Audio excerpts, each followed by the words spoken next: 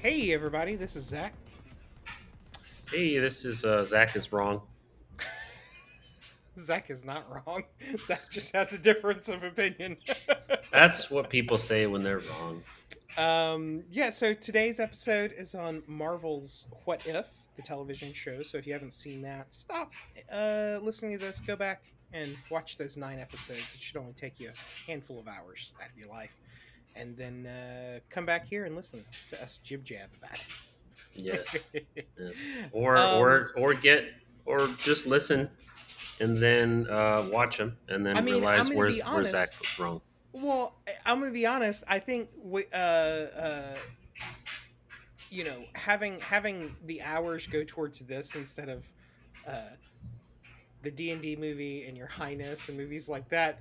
It's obviously a better use of your time using it to watch What If. Yeah, In terms of story, in terms of enjoyment, yeah. probably I for think most people. I think you could probably role play those other experiences as like, what if? What if I didn't watch those and No, no, no. instead watched this? No, what if I watched Dungeons and Dragons as a person named Zach, with a very deep emotional attachment to basically what is a moldy burrito that you'd find in a dumpster somewhere, but it's your moldy burrito. And then Delicious. what if you watched it as a sane person? If you cook it over a burn barrel, it kills the mold. I mean, I've been playing some Fallout recently, and that checks out. Yeah. You have radioactive water. You boil it. It's a little less bad for you. It's still radioactive though. Before we get into the main topic, though, we have some memes to discuss. I have a handful of things. You don't say. Yeah. Well, we've had a couple weeks off for various reasons. They've just It, kind of accumulated. no, I feel like you're the podcast styling of. I don't ingest a lot of podcasts, but you're like life living expression, expressing your life and you live it in like media you consume. Yeah. It's not the same style as a Kevin Smith, but it's of the same kind of process. Which Long-winded airbag, I think, is a no, nice no, way no. of I'd say you're much more analytic about it, and you have Okay. you're more like if you mixed Kevin Smith sharing and Mark Bernardin like deep thoughtful analysis. Okay. That's more your style, I'd say. Well, I don't thank know you. if you listen to the Fat Man Beyond, but No, I used to, but there was a stretch I think where they either went premium or they just weren't posting things, and so I just fell off of it. oh well, they do that when they have like actual business. Every time, like Oh yeah, I'm Kevin, assuming when they shoot movies and stuff, they just yeah, like, yeah. A yeah, we're couple of not going years to ago, do. Bernardin wouldn't have been as busy, but he does have some stuff now here and there, Ah, and he obviously writes and stuff. yeah. He's a professional, but like Kevin had like a month off this past because he was touring for his Clerks 3 for a bit. So they had a lot of summer stuff related to that. Oh, he is putting out Clerks 3. You know what's really funny about this is that I listened to the podcast. I haven't seen most of Kevin Smith's movies. So I enjoy them talking. I'm not actually like a huge Kevin Smith media fan. Um, in So like the least. I've seen the first Clerks and I've yeah. seen, what is it, Dogma Oh, Dogma's fantastic. recently. That was like in the last year. Well, the funny thing about Kevin Smith is he's kind of like Tarantino. Like if you strip out all of the um, tropes that they just kind of hit on, the Hmm. things that are strong about Kevin Smith's scripts are the same things that are strong about Tarantino movies, and it's just straight up dialogue. Yeah. Like characters have a tendency to just monologue at each other. Hmm. Um, but in realistic ways, like it's not like Aaron Sorkin style. I'm making a monologue because I'm grandstanding for some reason. It's like the characters have important things to say to each other Hmm. in their interactions. Um, like I have seen every Kevin Smith movie, and gotta say, there's some real stinkers in there. Hmm. I mean, I didn't see Cop Out. I don't think because I I just think, didn't. yeah, I think we watched like the first 30 minutes of that, and then we realized, oh yeah, this is a trash fire, Yeah, like he said it was. yeah. Well, like if you get a if you get a chance to watch them, um, I do recommend sticking with the Jay and Silent Bob movies and even his horror movies. He's a really Hmm. good horror director. Um, Red State is phenomenal. Tusk is some of the best body horror I've ever seen in a movie. Like Tusk ranks up there to me. Like Tusk to me is like a comedy version of a David Cronenberg film. Hmm. Like if for whatever reason Cronenberg just stopped being this nihilistic bleak son of a bitch and was just like, you know what, I'm gonna make a comedy. That's the type of comedy he would make. Yeah, yeah. He'd say, you know what, I'm going to stop doing this, and then afterwards, he's like, I actually couldn't stop doing it, but there is comedy here. He's like, I can't stop being nihilistic, but comedy. um yeah, no, the I will say the one movie that you have to absolutely know like every bit of View Askew universe trivia and like listen to his podcasts and follow his friends is the Jay and Silent Bob reboot movie. Hmm. There's no wonder that movie got so thoroughly reamed by critics Hmm. because like even as a Kevin Smith fan I was like that's I don't know who's going to enjoy this movie. Yeah. um they do some really funny things in there though like there's a scene where they're running through a convention that's based around Kevin Smith properties Hmm. and there's a panel on Clerks and it's all the cast members of Clerks at the panel table answering Hmm. questions and everything around them is in color but they're all in black and white. It's a really funny gag. Yeah. um It's but interesting. 'Cause he talks a lot about creating, like, knowing how to make his own stuff. yeah. And I mean, he's obviously informed by other things, but I feel Yeah. like Tarantino, well, different than Tarantino, because I'd say Tarantino is um, like a transformist. He obviously has his own unique touch, Yeah. but the um, I've never been to a great Asian fusion place, but I'm going to use it for this metaphor. If you went to a really great Asian fusion place, Yeah. it's because they're able to take from all these different influences, but they still have their own stylistic touch with it. And I feel Mhm. like he's really good at that. Whereas I feel like Kevin Smith is, like, he self admits himself, he knows how to make his own stuff. Yeah. And sometimes his own stuff is really his own stuff, and then sometimes it's really informed by other things. Like, he had it on the podcast. He talked about Tusk and how it followed the story beats of like another story that was like. And when I heard him mention it, I'd have to look it up again. Um, and I think he was talking to Bernard, and Bernard was like, "Oh yeah, really? Yeah, that's right. It does follow like that kind of story beat structure, and it's like a completely kind of separate movie. Huh. It's not something that you'd really expect. Um, I mean, there's a little bit of other stuff in it, like Yeah. Stephen King's what's his face, where the writer gets captured. Um, You've described like 30% of Stephen no, no, King's. where the writer gets captured and his ankles get broken.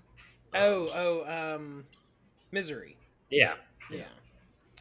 Yeah. Um, so Yeah, there's a I bit mean, of I guess it follows those beats pretty well. yeah. I don't know if that's the movie he mentioned, but that's the one that pops into mind.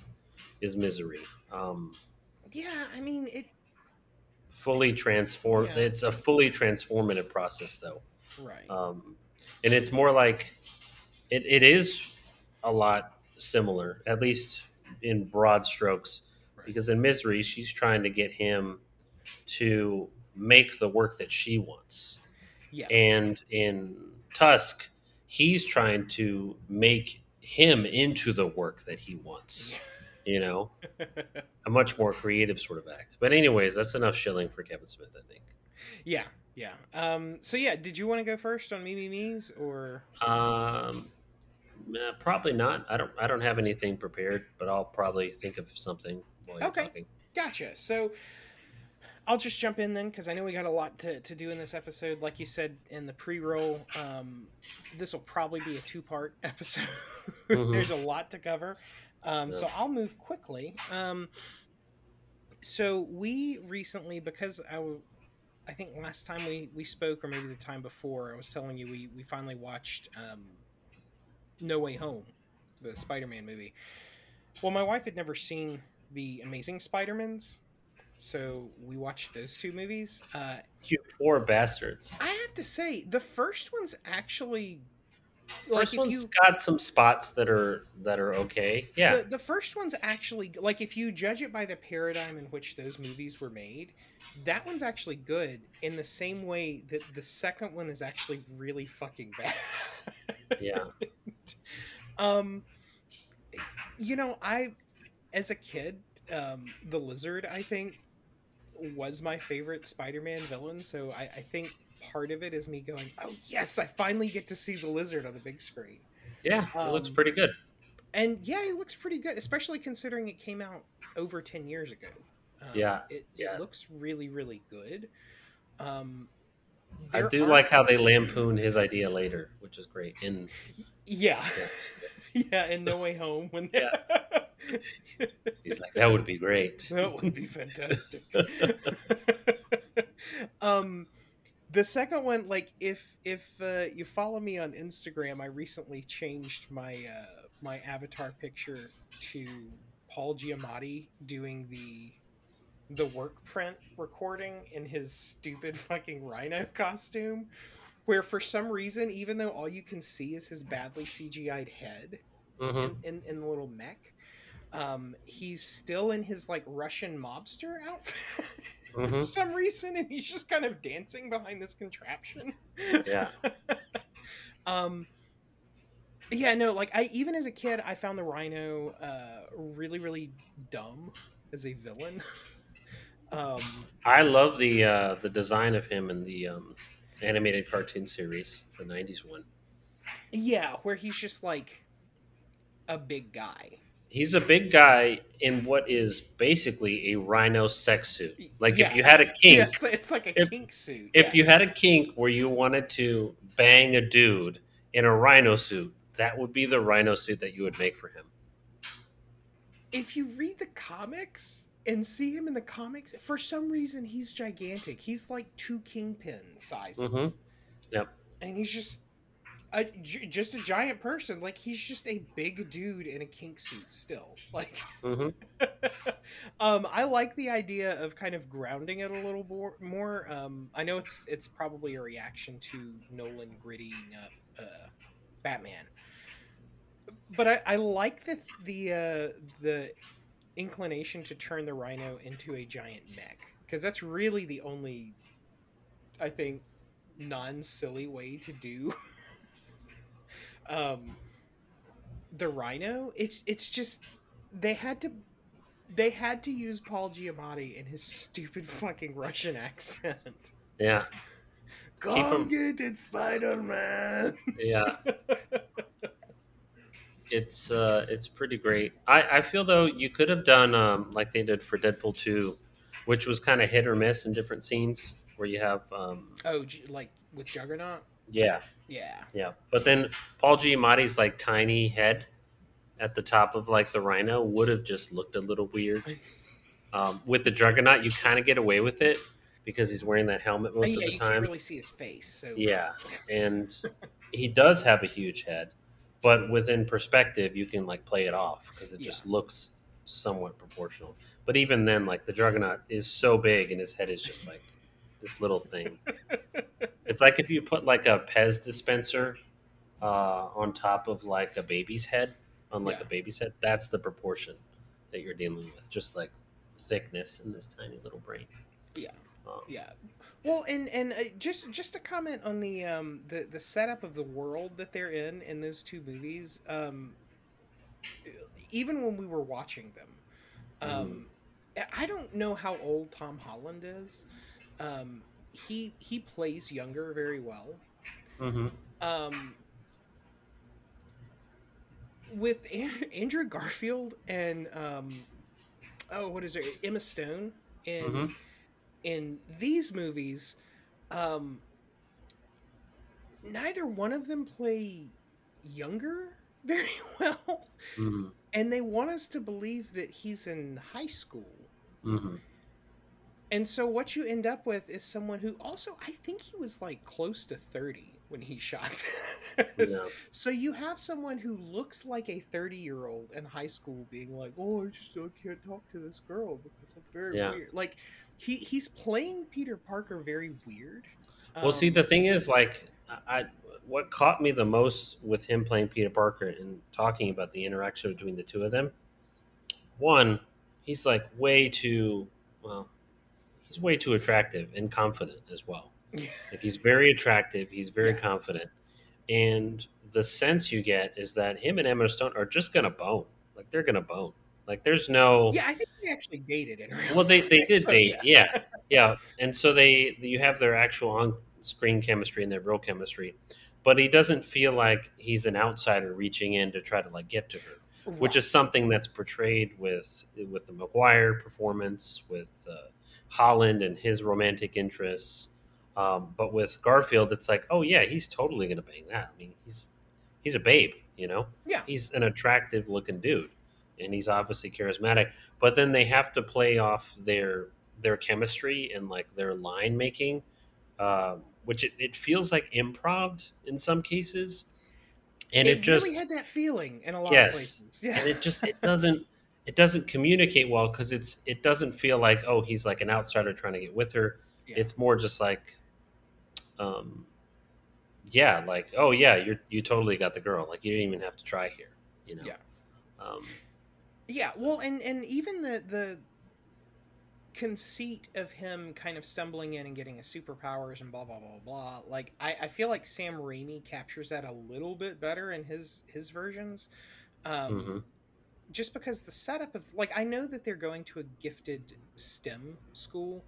hmm I gotta call bullshit on them letting high school students run around in a genetics lab unattended as like workers. hmm Um, like just on the face of like uh labor laws. Like I know when I was working for a communications company, we had interns come in from the local school, like from Georgia State and Georgia Tech. um and they were basically, because of they weren't being paid, you couldn't ask them to do anything that was relevant to the field. So hmm basically they were just hanging around in your office, just staring at you, and you would just be talking to them about how you use certain things. But a lot of the systems that I used specifically were proprietary, and so I couldn't share that with them. yeah. Like what I was doing with the, because this is pre AdSense for digital marketing, so everyone had their own little way of flighting things. Um, so like there were things that like I was specifically told by my boss, yeah, you can't show them how to do these things on this piece of equipment because it's proprietary. And it's like, well, then what fucking, like, what are they what doing here what are they then? doing here then? Like, Yeah. like it's literally just a waste of their time and slowing me down. And you're looking at what I'm doing to judge whether or not I'm doing a good job and deserve to be here. Like you're making my numbers look bad and they're not learning anything. Yeah. So anyway, go putting that in perspective of this fantasy world movie. Yeah, I gotta call bullshit on them just running around unattended in the science lab.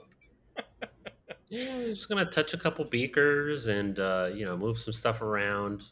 I No mean, big it deal. looks like they were all working on projects though. They had like folders and things at these Yeah, tables yeah, and they were working at them. yeah. Touch a couple beakers and look into some files on the company and see Yeah. what kind of access they have. Yeah, totally. Um, I will say that I'm, this has the benefit of being 10 years newer than Sam Raimi's movies, but the CG in this actually kind of holds up.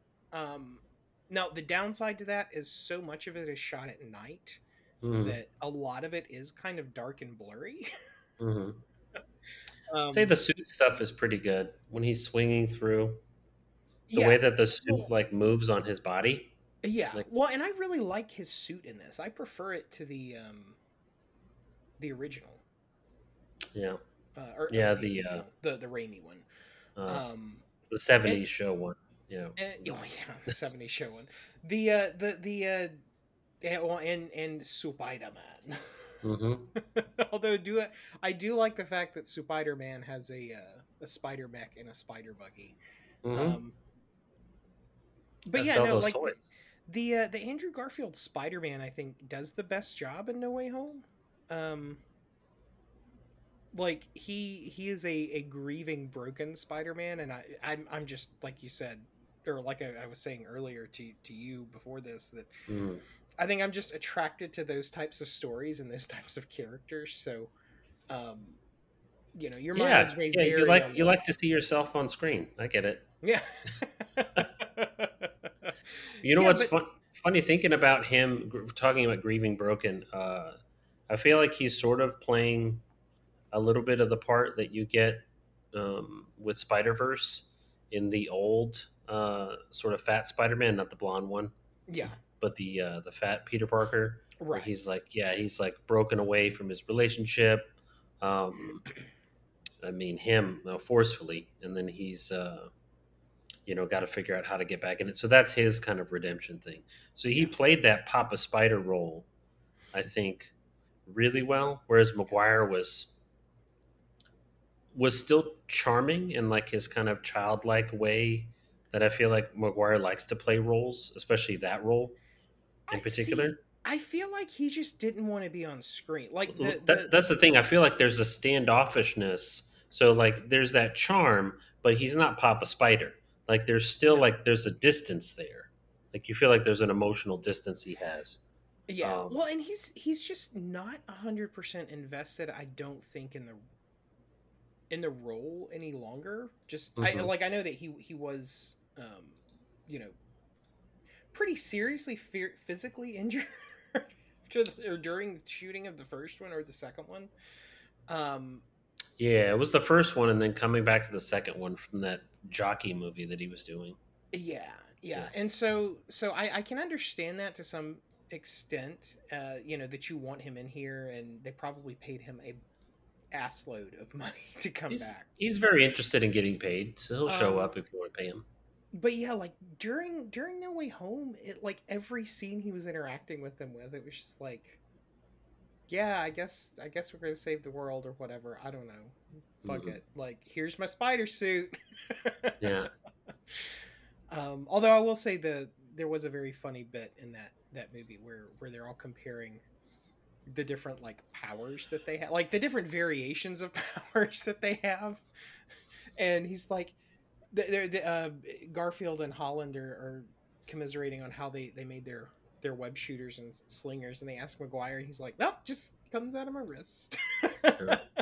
Is that the only place it I'm like, comes out of? Yeah. really? That's gross but cool. Yeah. um so yeah, like if anyone is interested in seeing Amazing Spider-Man, I would say see it, but just don't watch the second one if you don't want to.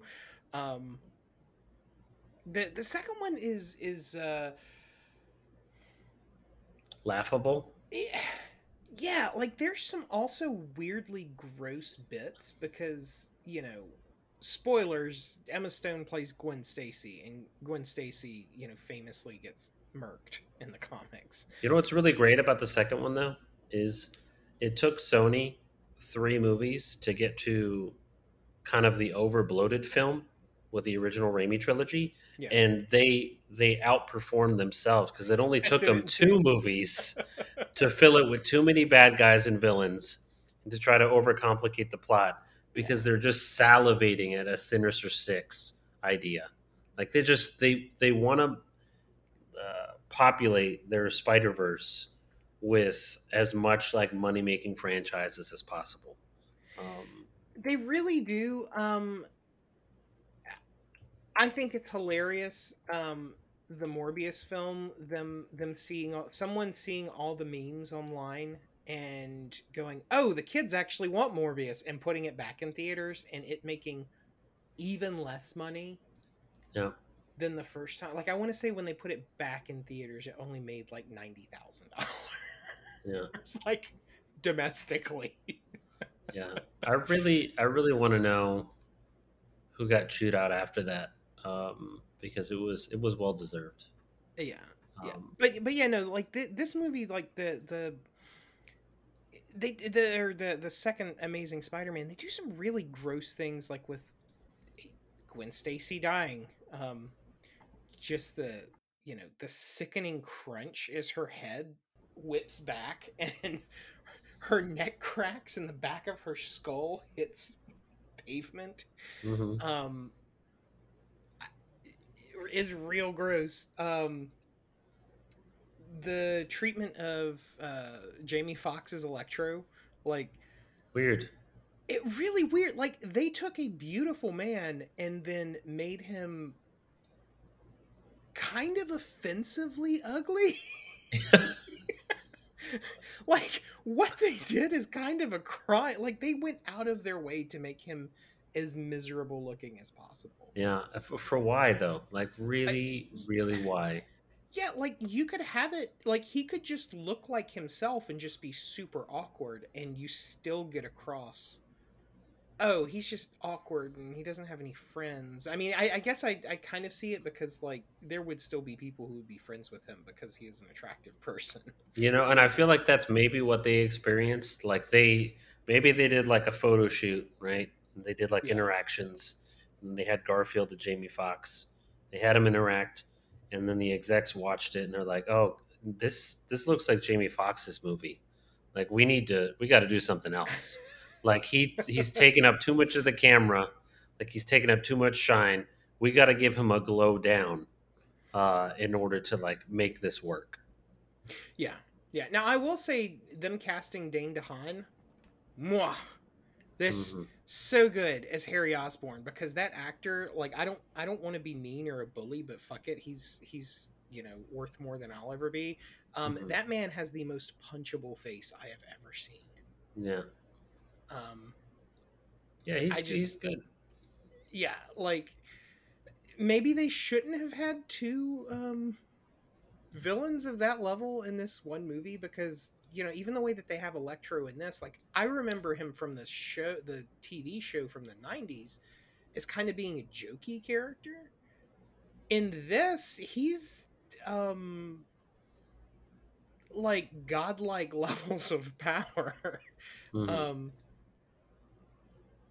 I don't know. It was kind of weird, but kind of cool how they framed the second one. So I don't know. I guess if you really really like the first one, see the second one. I didn't have a super great time with it. Like I was just sitting there. My wife was like, why are we watching this one?" Yeah, I feel like they also run into. They were like, "Oh well, we covered the Goblin's face up. Let's not do that with Dane DeHaan, and so let's just make him look really weird Yeah. and have really sharp teeth." Um, Why the teeth? Why? yeah, um, but from one superhero movie to the next, I also saw the Batman Soul of the Dragon film. Soul of the Dragon. Yeah, Okay, it's in the DC animated universe. that's the one where he's a samurai. No, no, no, no. That's Batman Ninja. So Soul of the Mm. Dragon is actually really, really fucking cool in my opinion. Like it's what I want to see from the animated wings of these superhero um, Hmm. properties. Um, I will say that the DC animated films are fucking killing it. Like whoever's doing the writing for those, I mean, I know largely they're adapting. old storyline runs. Mm. But Solo the Dragon is uh, it's a kung fu movie set in the 70s. Wow. And it's not even a huge time investment. I want to say it's only like 70 minutes, so it's like 3 episodes of the animated show, Hmm. um, strung together. It's kind of like who are the other people, because it's also a team up movie. So he teams up with Bronze Tiger and Lady Shiva and Richard Dragon. Like they form this team to keep a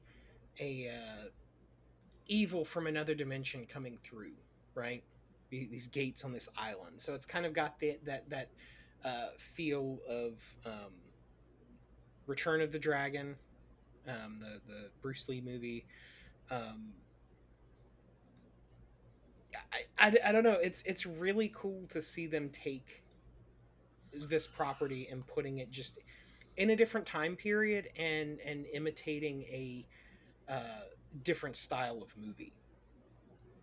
Um, so I highly recommend it. It's not a huge, like I said, time investment, but it's definitely fun. I could see it as one of those like other worlds Hmm. lines if they were to have adapted this from a comic that I'm unaware of. It would probably be in one of those lines where they're like, hey, what if Batman were an actual vampire? Stuff like that. Um, so you kind of have to like that like what if aspect to Yeah. the property. Interesting looking at the box art compared to like the animation art, which is typical, like, since like Paul Dini was in back in the day, sort of that not even really like cell shaded style, but just kind Yeah, of like fill in this whole thing and have like a gradient, yeah. which works fine. I guess the last one I watched was the Doomsday one, which Oh, I haven't seen that one. I didn't think it was that great. I feel like they just had to cover like so much because it goes through like several different issues in the original arc, Oh yeah, um, and so they have to kind of like truncate it really yeah. short. Um, but I've seen some clips of the other one, like one of the other ones that has like the owl in it, and the owl's like fighting Batman. Oh Um, yeah. They well, that one's they pretty did good. a 2-part version of or adaptation of Long Halloween, Hmm. which is actually really good as well. Yeah. Um, but yeah, so Soul of the Dragon, and this was the other thing. I was like, there's something about his costume that I wanted to bring up. I love different variations of the Batman costume. Like, I just love seeing what different lines do with it. Hmm. This one kind of goes with the like literal vampire bat like ears on the Yeah. cowl. So they it kind of has a Wolverine aspect to it. Yeah. Um, Kind of looks like a can opener, yeah, kind of. or um, like a bug, like a set of bug pincers. yeah, Hmm. yeah. I mean, I just like seeing how different writers will instruct artists to do the outfit as well. Um, It's nice. It's kind of classic-ish. It feels kind of classic. yeah, I mean, it kind Um, of looks like the old serials that yeah. they put out in the 40s, just because they just had loose fabric. Yeah, and he only looks like he's on a little bit of roids, not like all the roids. Yeah, he's much sleeker. Yeah, Is it's not the Frank Millery like I look like a thumb yeah. Even type. those Paul Dini ones, like when you're looking at like Superman and like Batman, well, especially Superman, Yeah. he just looks like a barrel, like a blue and red barrel Yeah. with with a red towel on him. I mean, I Yeah. love that style. I really do, because there's still a little bit of like hand touch sort of feel with it. Um, so, and then the backgrounds Yeah. that they did that are kind of like matte. So, yeah, that's pretty cool. Yeah. And then let's see, I've got a couple more things. So I a recently released as of this recording, Netflix documentary that's I think based on a podcast um, called Trainwreck Woodstock '99. um, Trainwreck is a good description of it. Like it's a 3 episode thing. Um, I mean, not of the documentary, but of the actual event. Um, when this was going on, I was not even in high, or maybe I was going into high school when this happened. So I wasn't really aware of it, other than like MTV coverage. Mm. But there are things that I was not aware of that the ensuing decades have kind of twisted, where like, you see a lot of times where people are like, yeah, it's Limp Bizkit's fault that everyone started rioting and burning shit down, right? Like they were Mm. egging them on and whatnot. And it's like, I don't know, like they show clips of the performance and they have interviews with people behind the stage and people who were actually there. um and like you can tell that like Fred Durst is kind of controlling the crowd and that he's like amping them up, and it's probably not great that they played like break stuff, right? Hmm. But it's not dissimilar from what he would normally have done in a concert, as far as I'm Yeah. aware of. Doesn't Like it's have not like he more was to like, do with the lack of sanitation that they had there and yeah, like well, a whole bunch okay. of other shit. And so that's the other thing, is that they so Limp Bizkit played Saturday night, right? There's a whole other day of the concert. Like all of Hmm. the riots and fighting and fires and stuff happen. Um if any band can be like point, like I don't think any band is responsible. Like it's 100% the management, them charging $8 for bottles of water, um taking away water from people as they came in, food vendors Motherfuckers. charging outrageous rates for food. Like it's they're like, when I saw the prices for food, I was just like, oh yeah, that's like the mall now. But it's like, well, yeah, but in 1999, it's you can't get away with charging $16 like a little plastic container salad, right? Yeah. But I would expect to pay that now if I were to go to like Shaky Knees or something. Yeah, that would have been like Um, 40, $50. yeah, like so like unfortunately that's the lesson that businesses took from it. But if any band can be blamed for escalating the situation, um honestly the Chili Peppers did the worst, because they close out the show. um Mhm. the mayor of the town that's hosting them says, hey, you need to go out there and have them stop. They're tearing down the sound towers and stuff like that. Mhm. And apparently Anthony Kiedis is just like, nah, they're not going to listen to me, right? Mhm. Then they go out to play their encore, and what did they play but Jimi Hendrix's Fire? Mhm. This is after fires have already started. It's like, I don't know, guys. Like, that just seems like everyone's forgetting that the Chili's played Fire while there Yeah. were active fires being started in a crowded theater. Yeah. But yeah, no, it's really weird to see the executives that kind of put it all together, um, not taking ownership of things that they were responsible for. Like the promoter is saying, yeah, well, we weren't in charge of food prices because we sold those rights to someone else. And it's like, okay, why? You decided to sell them without any like restrictions on what they were charging or anything too. Yeah. um Also, Everybody's like, there to get a piece. well, That's and that's what that's all about. also like tickets. um so Michael Lang is the guy that put on the very first Woodstock, and like he died, I think, earlier this year or earlier last year. um and he, like, so the first Woodstock, granted I know it was 69, but I want to say tickets for that were like between $10 and $20 for 3 days, right? They had free food tents, this, that, and the other, right? It was very much his vision of like, yeah, people are going to come and play and listen to music and have a good time. By the time you fast forward 30 years later, he's like every other hippie boomer who has decided, no, no, I'm going to gobble up all of the money. Yeah. Because for this one, they were charging like $250 a ticket Yeah. in 1999. Like, I'm not paying $250 a ticket to go to Shaky Knees, Yeah. which has a much better lineup of bands, in my opinion. Plus all the food vendor stuff. Like, they had ATMs on site, um, just for people to just give them their money. It's just like it's like 100% the promoter's fault.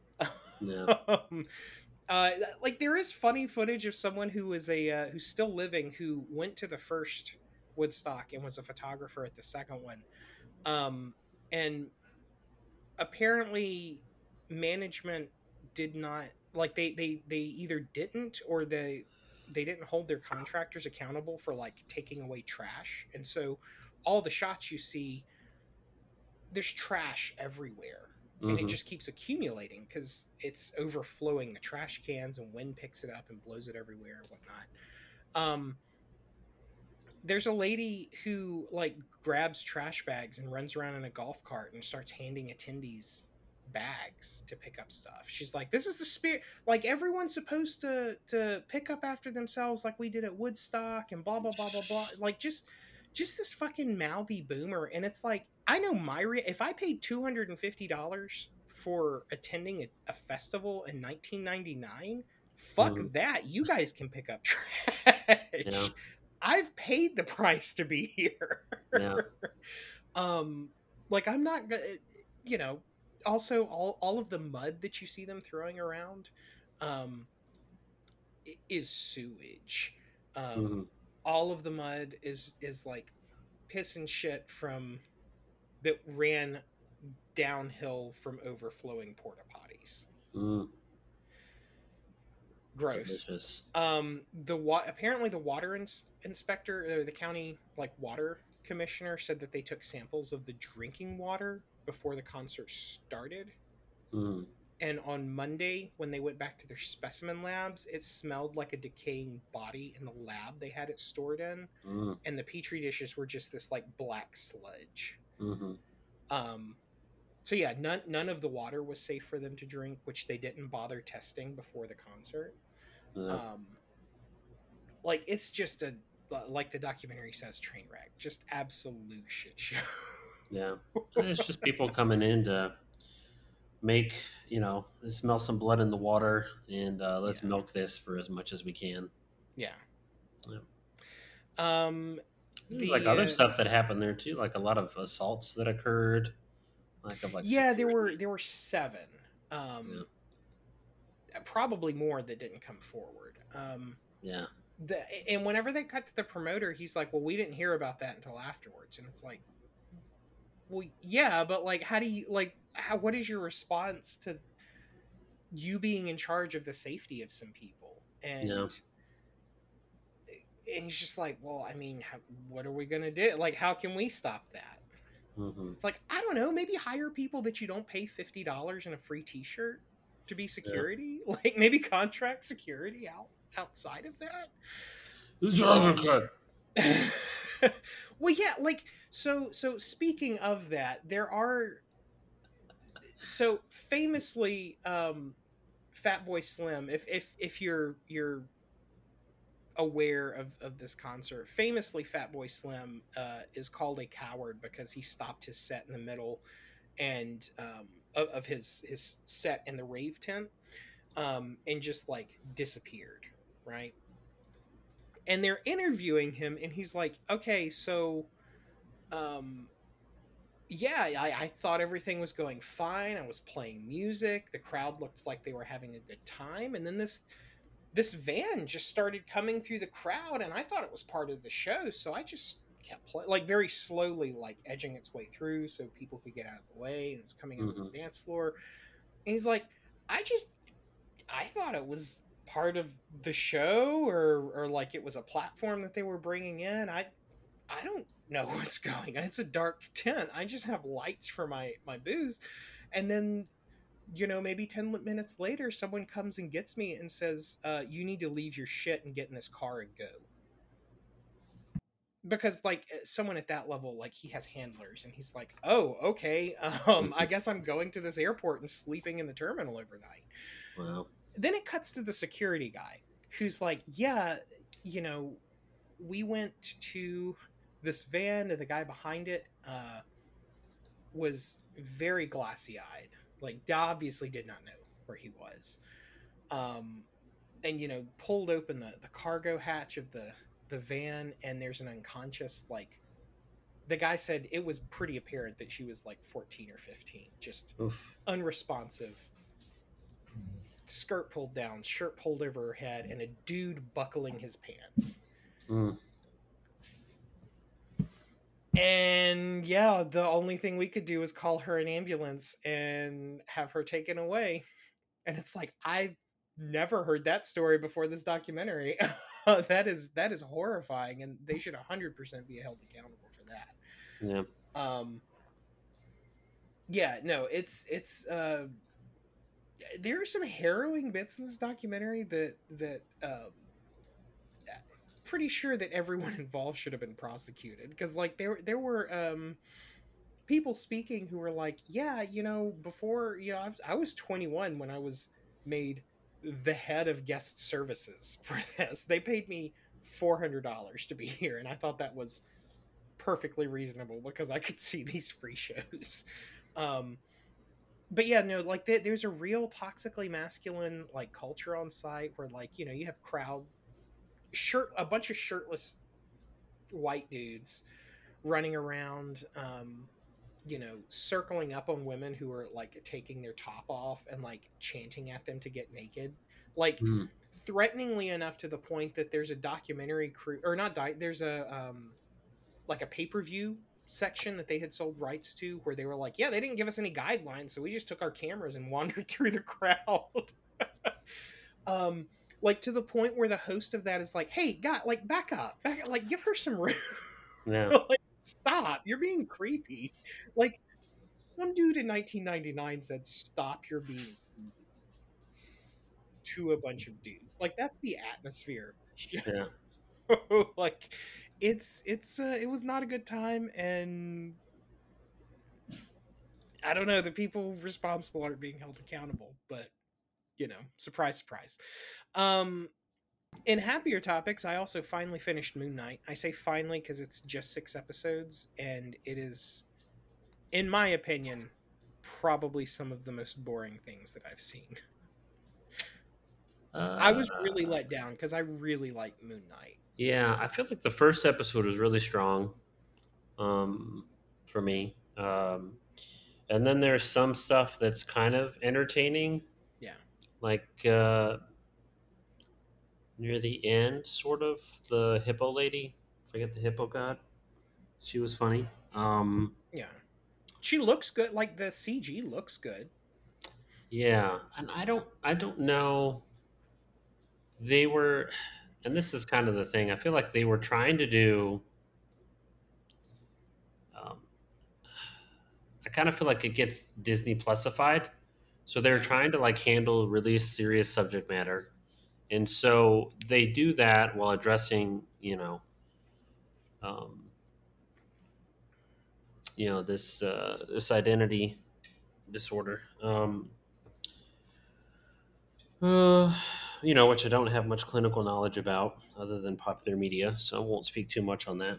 Um, and then they, have like the superhero story that they try to do, but then they sort of have to fit the mold of like, okay, not too PG-13. We Yeah. don't want to go too hard on that, and so it just doesn't.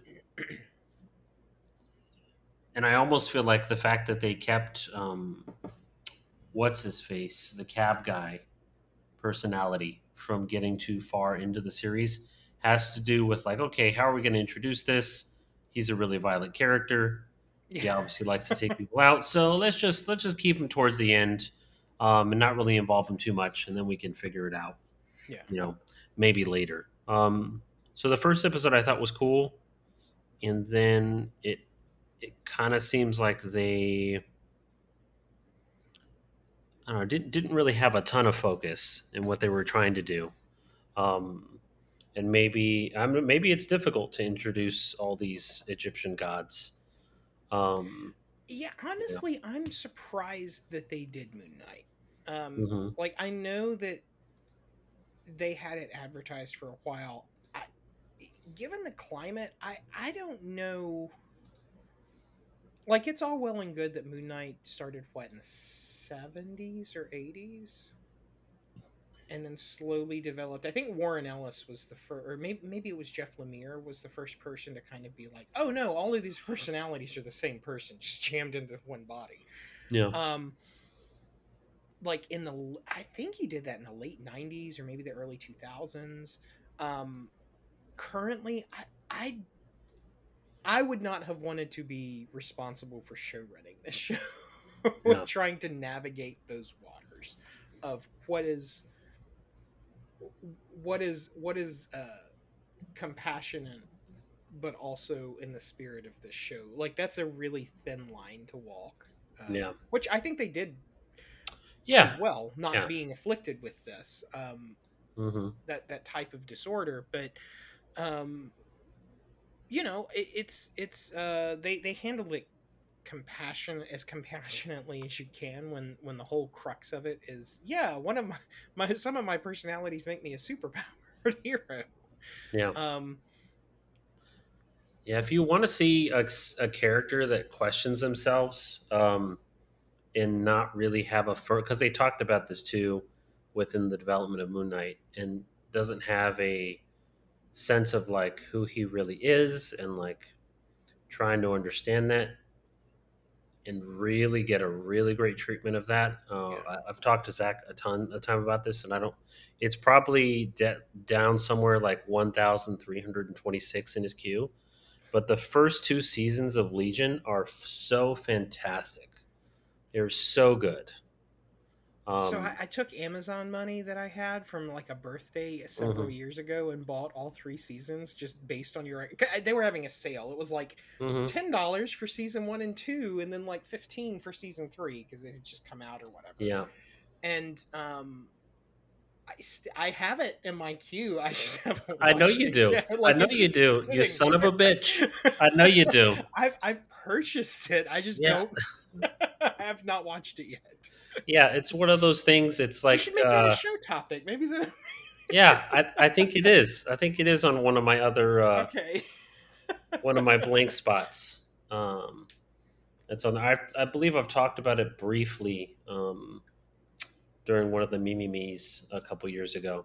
I haven't finished the third season, but the first two seasons are just so great. Yeah. And it's not even because they really have you running for the first season. But even then, stylistically, some of the stuff they do, especially with the camera work, is just so fun. Um, and there's an element of I'm not well versed enough in things. There's an element of I don't know if I want to say camp, psychedelic camp, or psychological camp, and like absurdist psychological camp.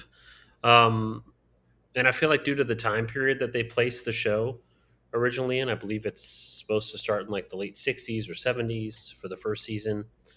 And so you have like that kind of style feels like permeating. And it's so good. It's so good.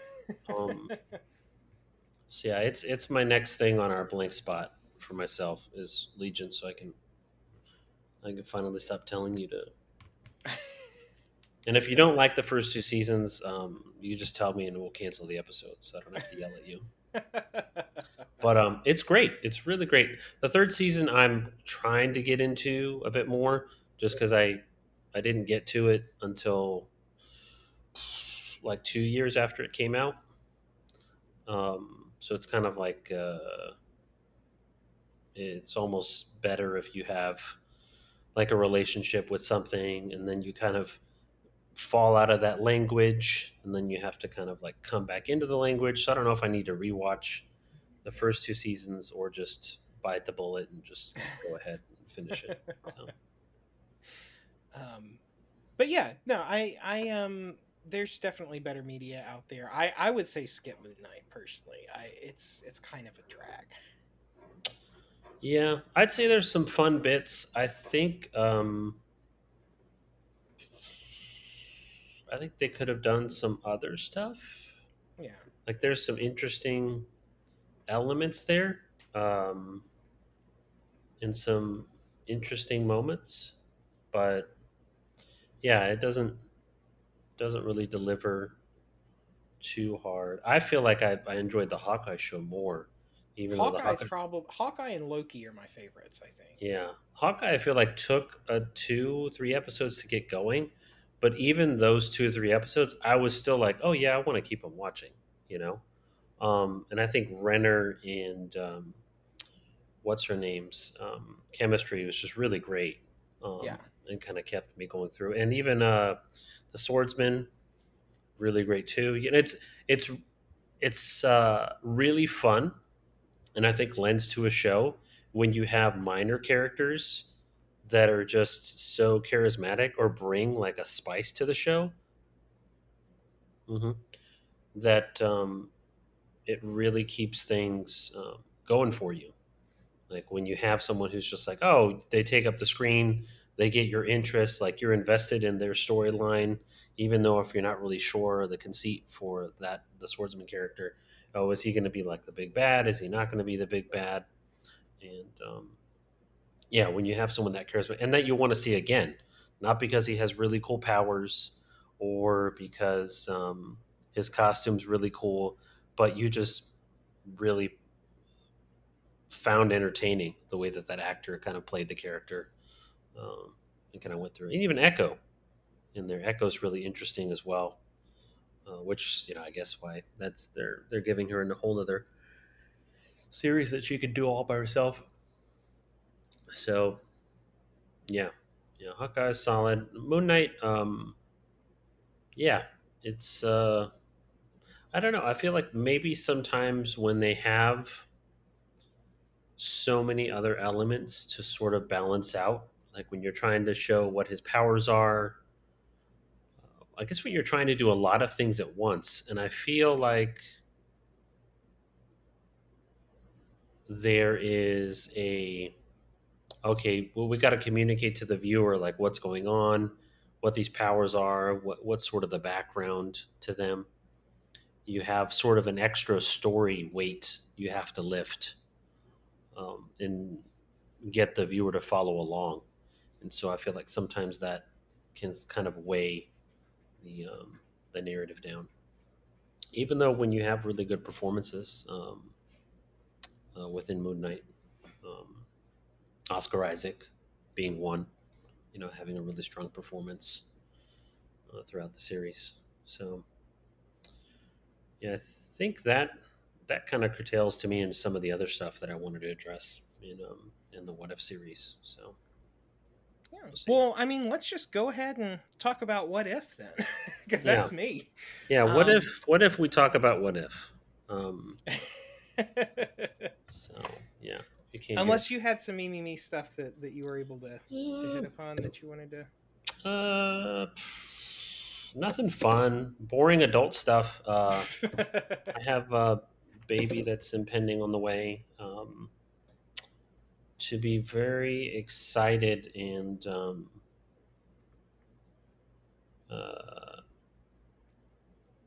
terrified at the same time.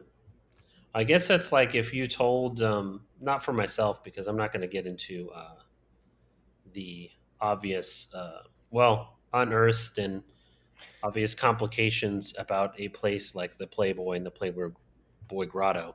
Yeah. But I'm going to use it as a brief metaphor. Having a child mentally experience, it's like if you told random um, 18-year-old teenager, "Hey, you're going to get to go to the Playboy Grotto. it's going to be a great production. There's beautiful women there. Oh, but it's also full of like serial killers that want to chop you up into little pieces.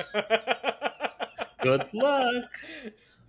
So there's excitement there, and that really I was only trying to capture the excitement there. There's a Uh, couple different types of excitement there. yeah, and for some people, the serial killer thing does it for them. Yeah, They don't yeah. want, You never they know. don't need any of the bunnies. Yeah, but other than that, and I played a bit of Fallout 76 this week. This is on Oh, super nice. sale. It's for $9.99. Oh, it was only $9. Yeah, they have it on way discounted. And they've done a couple cool things since it came out in 2018, so about 4 years ago now. Okay. There was because originally they didn't have NPCs and like storylines related to NPCs, like actual, I guess, characters. They had like the Oh, it was just base Protectrons. building? Well, yeah, they had Protectrons. Then the idea was, when you go around and you read terminals and you read like notes, and then Yeah, you get yeah, on missions. In the regular Fallout universe, you'd do that, and then at the end or through the middle, you'd meet like a person or like someone like, oh yeah, hey, you found me, blah blah blah. Well, here you'd go and there'd just be a dead person or like a skeleton or something. Like you were just chasing ghosts basically, because yeah. the only NPCs they originally conceived of putting in there, probably for a lot of reasons. One, I could see if they wanted to make it so that okay, the NPCs are going to be other players, and so you interact with them, which is Sure. like can be a nice idea, and works in other online worlds. But for the Fallout universe, having those like dialogue trees and those interactions, it's kind of part and parcel to the experience, getting to role play basically. Yeah. Um, their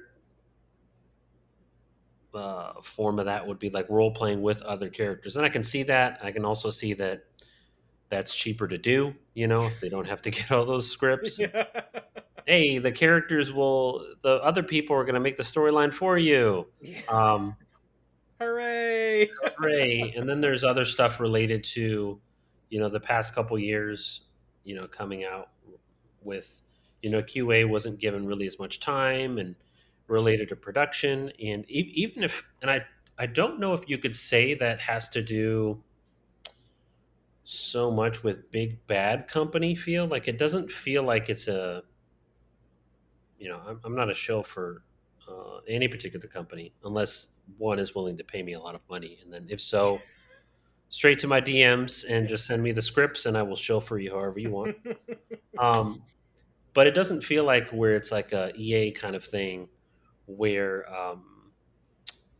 you know, they're trying to undercut like this work and etc. It feels more like you have a company that's now getting bigger, Yeah. who's just spread really thin and also is only able to focus on so much at once. Right. Because if you had EA, right, if EA had the Fallout license, you would be insane to think they wouldn't be coming out with a new Fallout every single year. All right, Fallout 5 They would is set to. make that IP work for it. Yes, yes, they would make it work like an old sexist statement that I could have said. Yeah. Um, I was going to as well. I know. Yeah. Let me cut in front of you. So I wish I had some other lines related to working, but so they would have it out every year, and then it would just be paraded out consistently all the time. Yeah. But instead, you have a company that is focusing on Starfield coming up, I think, in this September.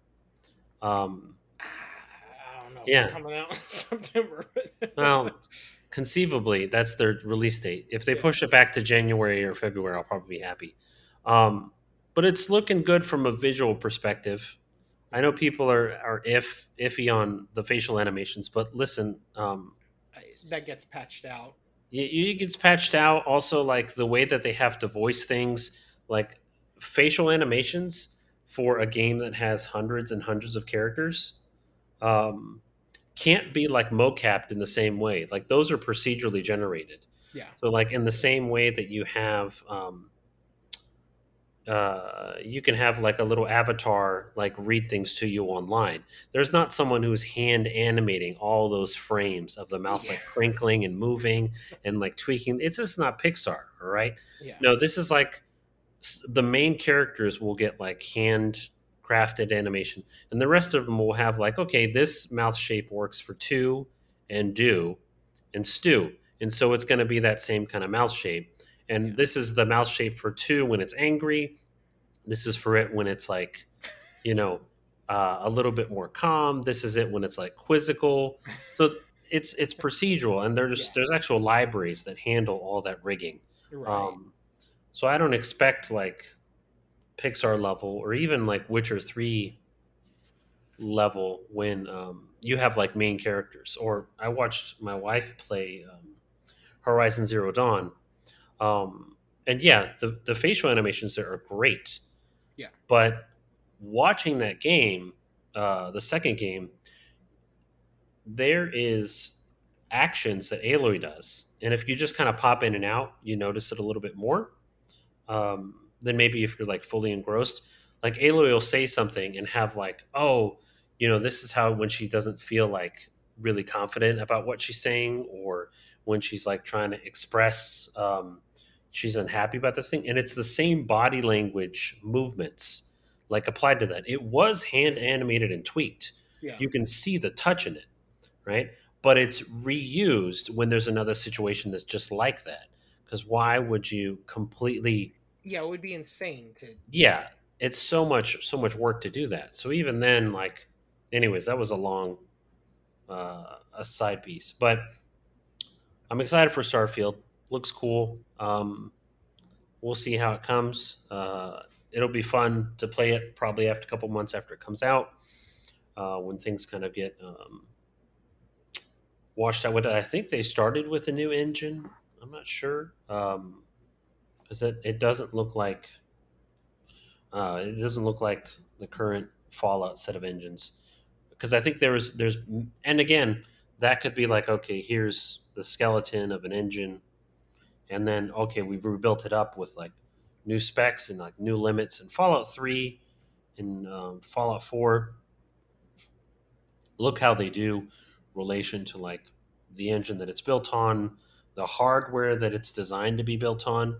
Like Yeah. if you play Fallout 4 on like a really base spec PS4, like on first release, and then you load it up into my computer with like a really insane, um, uh, PC and like hard drive and RAM, whatever, you can get the textures like way up there in resolution, the lighting to where it just looks so much better.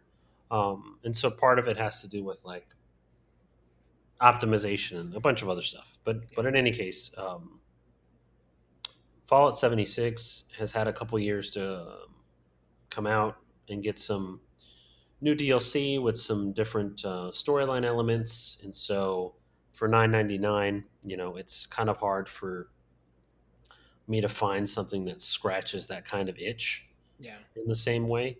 Um, it's like I can play other horror games, but it's not going to be like a Resident Evil 2 experience. And so there's just things stylistically that you really enjoy about um, a specific genre piece. And so, yeah, it's been fun. Definitely getting my money's worth. Um, there is a lot of crafting, and you can buy stuff with real money. Um, I have enjoyed. I went to a campaign with an event where, I'm like level 9, and there's like level 413 players, and they were in some campaign event where they were just like killing these high level creatures that I couldn't. But if as long as I shot one of them with a single bullet, I could get some of the loot. I'd still be able to loot the bodies. So I got a bunch of cool stuff that way. So yeah, that's my only fun bit of thing that I've done. I'd say if you like the Fallout universe and you have I don't know if I'd play it on the original PS4. Maybe it's more stable now. Um, but on PS5 it's good, and I mean it's still limited to 30 frames per second, Yeah. so I don't think your experience would be that different on PS4. Or if you have it on PC, you can get it really cheap, and yeah, there's storylines and a world to kind of experience and go through, and there's a lot more like crafting and item management. So in that sense, I'd feel it's more in line with how you traditionally play like a hard RPG, where you have to Okay. figure out like your load. Yeah. Okay, what kind of build? It's Like very builds. fiddly and Yeah, yeah, crunchy. yeah. So Yeah. you get to play around with those elements a bit more. Um, Not that you can't do that, but if you're playing Fallout 4, you don't really have to worry about your build.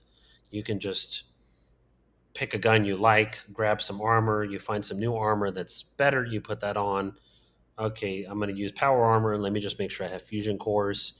Whereas you can get really fiddly with the build here. I mean, you could be like a power armor jetpack shooting like giant, grenades from like up above as you're flying. Um, so there's just a lot of other little twiddly build stuff, but it's fun. That's fun too. If you can get into that and find a way into that, or if that's your bag, Yeah. then yeah, you can get some enjoyment out of it. I don't really take to that as much. Like I'm more like a light RPG tabletop person, and not really like, oh my god, let me min max my Burning Wheel character to like the nth degree. Yeah. But if you like that, then there's some stuff there too. So I recommend it for 9.99 on sale. And then yeah, Well, so my bigger point related to was that you have uh, Starfield. Fallout 76 is probably going to lose some focus from a development side after that.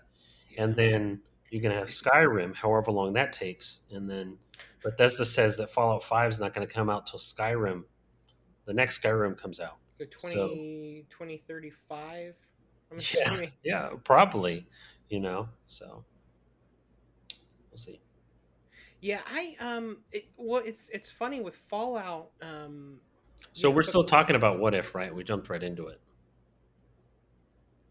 did, Oh, this is my fault. That's all I'm saying. oh. No. So with the thing with Fallout 2 is that Fallout as well, not Fallout 2. Um is they they have outsourced the license to Modifius for all the tabletop stuff that Hmm. they had planned or whatever.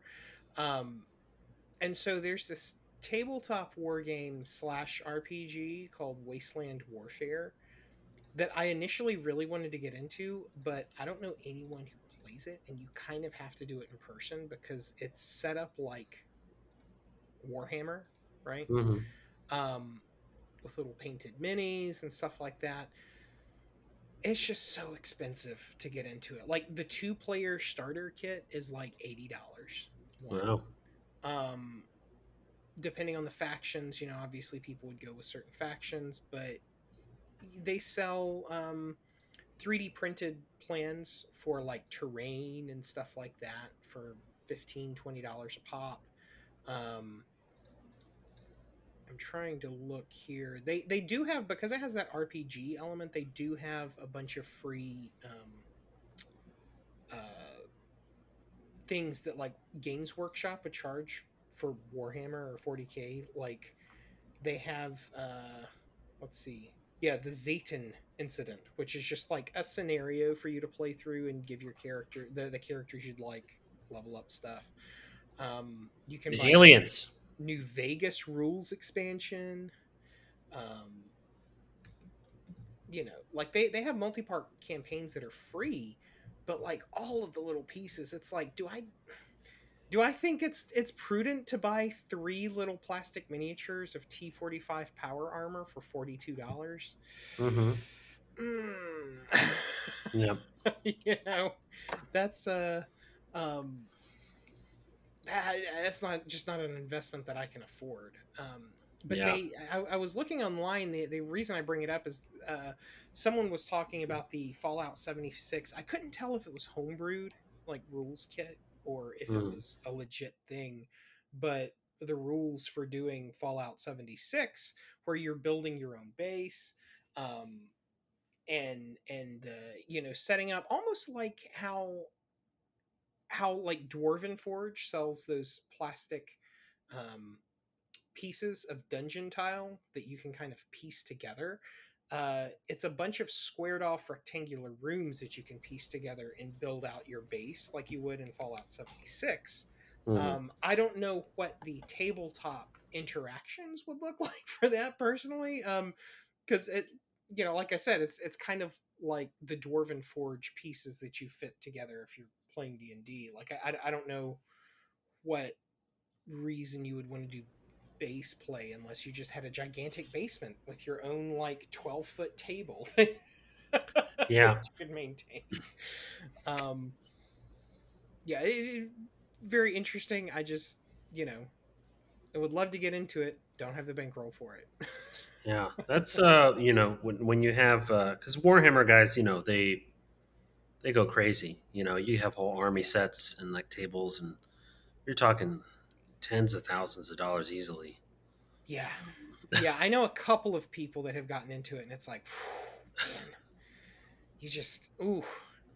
I you know, during the when the pandemic started, I wanted to get into painting minis, and so I bought a bunch of pots and like D&D minis and stuff, and I've painted like half of them, and then it's like, oh, this is how I find out that I have a slight tremor in my in my right hand, and so they come out all kind of looking blurry and smudgy.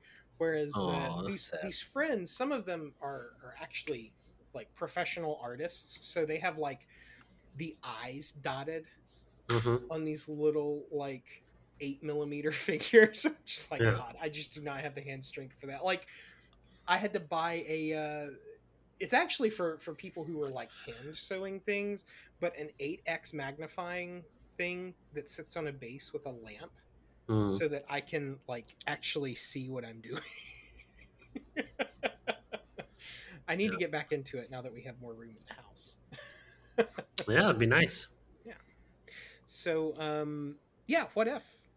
What if? What if we did? What if finally? Um, So yeah, what if is a season one, at least is 9 episodes long. um Interestingly, I thought all of these were going to be separate uh stories, which I mean they are and they aren't. Like, they're separate stories in the way that uh phase one, phase two, and phase three of the Infinity Saga are separate stories. You know, like they're happening, but they all lead to something bigger towards the yeah, end. I feel like that's a strength. Yeah. Oh, yeah. No, Yeah, that's not a criticism. It's yeah, interesting. My conception going into it was like, okay, this is going to be like the comic books where every single issue is just a different situation. It was interesting to see them tie it into a larger story. I yeah. think that's a strength. Yeah. The what if separate though? There is some fun in that because if you have like a one shot deal with a what if story, then you can just go far far afield. You know, you can totally screw up a character's life. Yeah. You can like destroy the world, and to be fair, that didn't really stop him from doing that. You No. know, Doctor Strange's world gets multiple people's worlds get messed up. Yeah. Um, but yeah, I didn't really know what to expect when I came into it. I think I was just casually waiting, Yeah. and then when it popped in as available, we just started watching it and taking it in. Yeah. No. And you know, the way that they're presented, each one of them is titled kind of like a an old single floppy issue would be, because like there's one iconic one I think of, like, what if the Punisher killed Spider-Man, um that like lampoon Spider-Man's first appearance, you know. Hmm. And so they do that kind of with the title cards for this, where, you know, episode 1 is what if Captain Carter were the first Avenger? Hmm. um, and then it goes through from there where they just plot out the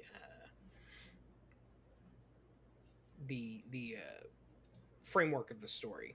Hmm. Um, and it's interesting them releasing it when they did in August, October, a couple years ago. Um, that's them before they announced that the next arc, rather than being like, or the follow up to the Infinity Saga, is the Multiverse Saga. It's like, okay, this is how they're introducing that concept to the greater or the wider fan base. Yeah. Hmm. Yeah. That makes sense. We've had little bits and pieces, like little breadcrumbs dropped, but this was like the biggest narrative form of exploring that concept with an Yeah, audience. Really getting them used to, like, oh, what does this mean? What does this mean? Um, and how the different universes can really shape up, looking quite differently, for to reuse that word, for the characters and the kind of stories you can tell, and even tonally watching the episodes again, it was, you could see that they obviously had distinct tones set up for certain episodes. Um, and so even with the, what if Marvel Zombies verse had a bit lighter in tone than the middle and ending of the Doctor Strange episode, right. which was much more intense, and brooding. Yeah. So yeah, do you want to start kind of by numbers? Yeah, we can yeah, let's start by numbers. So the first episode, and the way I did it is I just kind of like wrote down gut reactions to these episodes as I was watching them. Hmm. So what if Captain Carter were the first Avenger? Um I think I like the Lovecraftian element of this one, where they're trying to use the Tesseract to open a portal and Hmm. summon in this tentacled monstrosity that you don't even really see. You just see the tentacles coming through this hole. Yeah. It's like as if the mouse's perspective, if you stuck your hand in a cartoon wall and we're reaching around for Jerry or Tom or whoever the mouse is in Hmm. that duo. Um, I like the fact that they have Steve Rogers get paralyzed and now he's piloting a mech. Like that's still kind of cool. Yeah, his mech is like, just, it's I love the diesel punk quality to it because yeah. that's an overlooked subgenre, I think, and a lot of it has to do, I think, with the fan base knowing that you're always going to have people who want to be those shitty edge lords and be like, well, I'm going to do the Nazis because this is cosplay only, wink Oh wink. no. And so like diesel punk 100, like the Rocketeer would be an example of diesel punk, Yeah. like very very light version of diesel punk. But like that, like World War II aesthetic of like everyone's covered in grime and there's just these big flying fortresses and stuff like that. Hmm. um things like that was the last period where there were things that were like old enough that they couldn't really do the things that they were trying to do safely. Yeah. So like with the mech, it's this big thundering thudding around thing that kind of looks like one of the robots in that old Fleischer Superman serial. Hmm. um Yeah, it's like Obadiah Stane's one, except yeah, less. Yeah, a little bit lower. Well, it feels lower tech, and it does have a more steampunky quality to it. Like the way those pistons are designed to work. They're not calibrated with computer technology, so there's not a lot of sophistication there. And like maybe the piston misfires and his arm gets shattered into a million pieces. I mean, who knows? yeah, You know. So there's a little bit of like danger, even um, with steampunk. It's there's a creation aspect to it, like where I can get to an idea, I can conceive it, and then I can make it. Yeah. But it can be like almost magical. Yeah. Like I have that level of crafting available to me. Yeah. Um, yeah, so I'd say from the beginning of the episode here, we got we got Peggy Carter. We got the fact that she gets Oh yeah, I guess I jumped over that, right? yeah. Well, you're getting different features. I'd say I was really sitting next to my wife, and I was as soon as she stepped out of the mech thing, I was like, oh, they just transformed Peggy Carter into the like a step on me queen, basically. Like, please just step They on me. do have her animated like that, right? Like the Yes, rippling back muscles and the yeah, like. she's just Oh, step on me queen, and I yeah. get it. It's a little bit of the She-Hulky kind of vibe here. And she Maybe just not quite as inhabits. horny as the No, She-Hulk no, no. vibe, More but more this was a composed. little bit more subtle. But More yeah, like I definitely composed. got those vibes of like the step on me queen. Yeah. And I was like, wow, she's that's a lot of woman there. Yeah.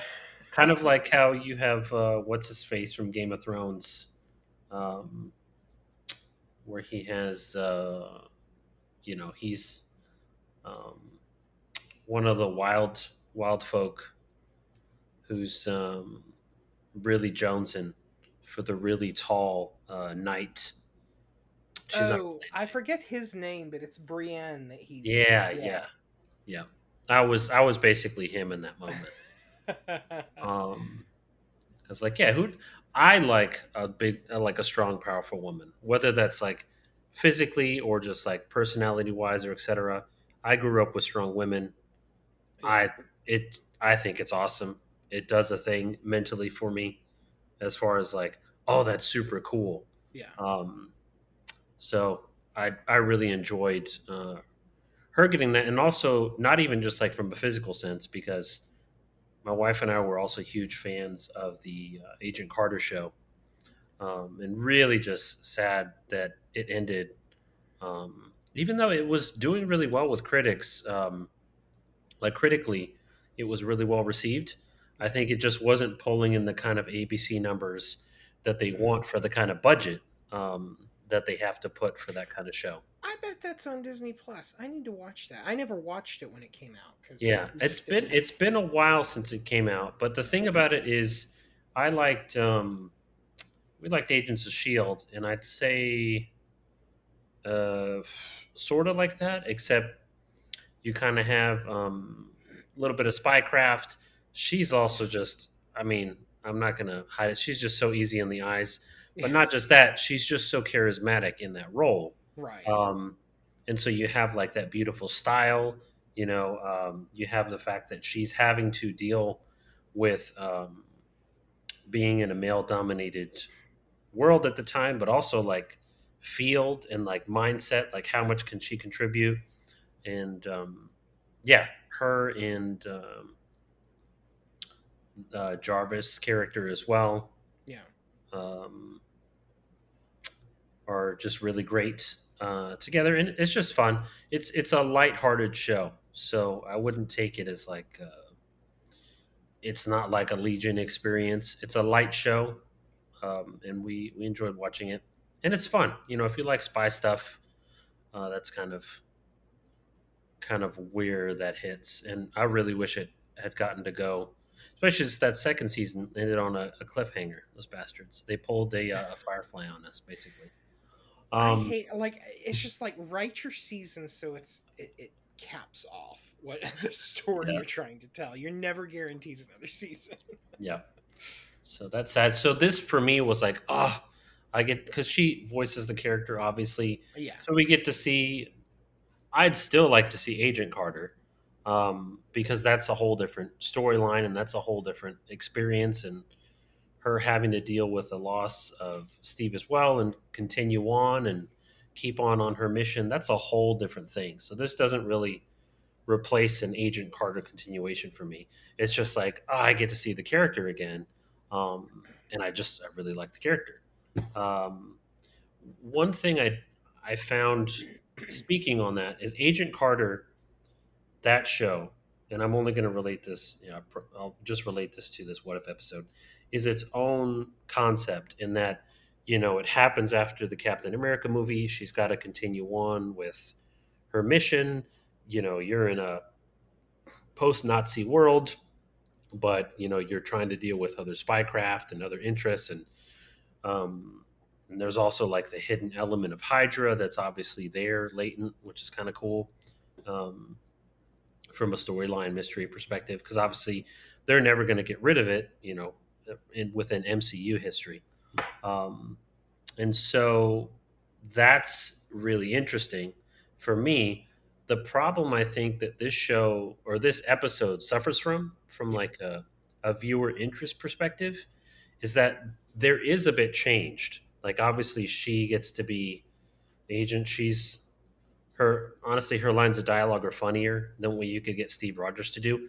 Steve Rogers several movies in gets to like have some funny lines, make Yeah. some funny observations. But right off the bit, Agent Carter she's funny, she's charismatic. She has more of a wry kind of wit. Um, and so you get to see all this strength and power, but also just like a bit more lighthearted, kind of how you'd have like a Spider-Man banter. And that's the best part of this episode for me, is as much of her character is in there. The thing that I feel kind of hamstrings in it, other than like the Cthulhu tentacle like element being a little bit different, is they still have to follow the beats of Yeah. like a Captain America story, because that's what we're doing. We don't want to make it seem like, oh, if she's Agent Carter, everything changes. It's not Yeah. like a world shaking thing like you'd have with the T'Challa episode, or even especially with like the Doctor Strange episode, Yeah. where just everything changes if this one thing changes. Which I was Only going a to bring. little bit gets to change. Yeah, well, I was going to bring that up. Is I do like, even though I'm not a huge fan of the Captain America movies largely, um, I do like how this episode followed the similar beats of like, oh yeah, no, she's sacrificing herself, and then she just pops up 70 years or 80 years, however long in the future, and then yeah, we keep going with more Avengers stuff. Very poetic.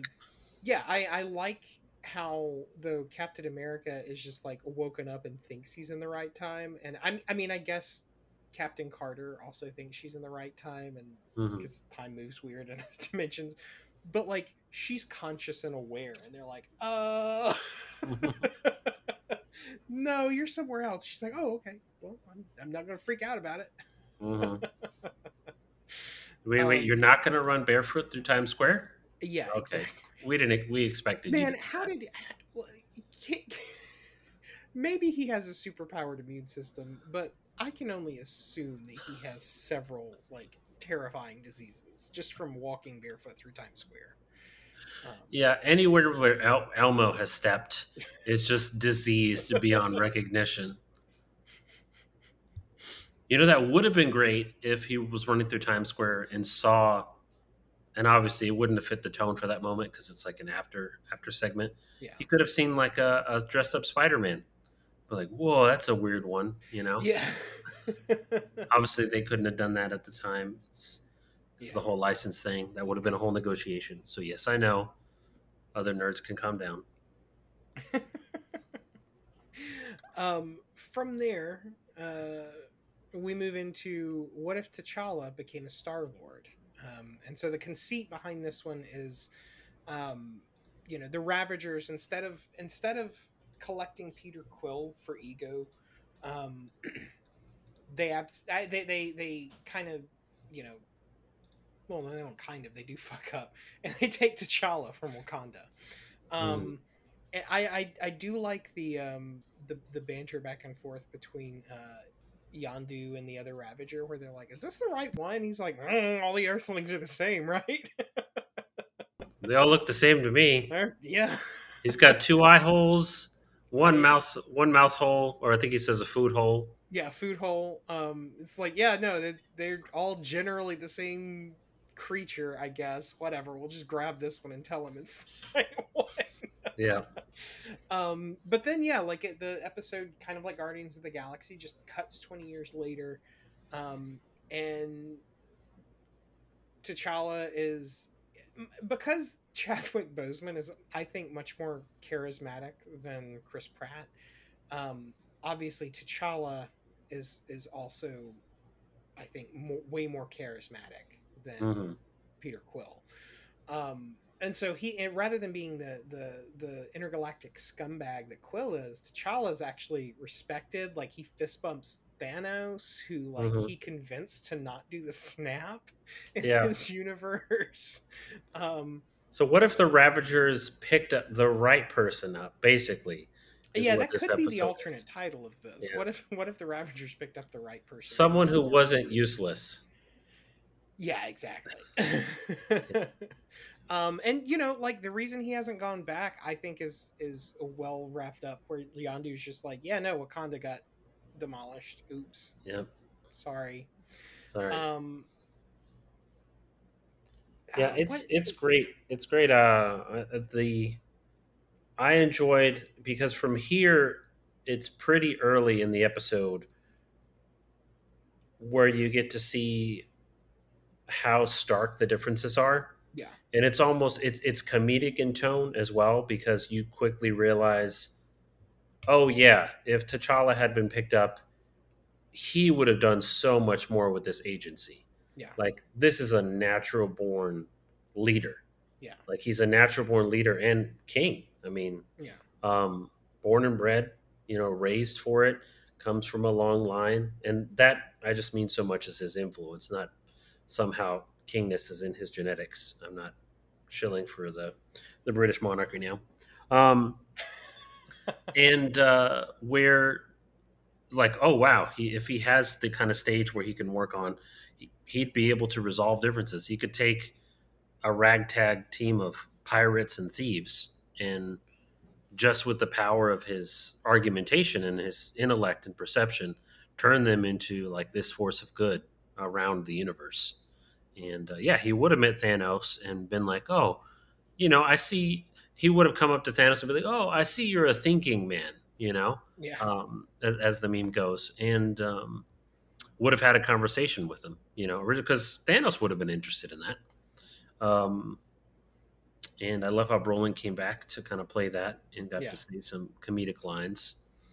And yeah, um, so it's comedic in that way, and it's also, I think it's just a cool story, yeah, to kind of set it up to where you have someone with that level of agency and, like you were saying, charisma and what they could do with a position. Whereas Chris Pratt was just like Chris Pratt's character, and it fits in the James Gunn universe because his thing is it's a team of misfits yeah, and like people that don't really fit in, yeah.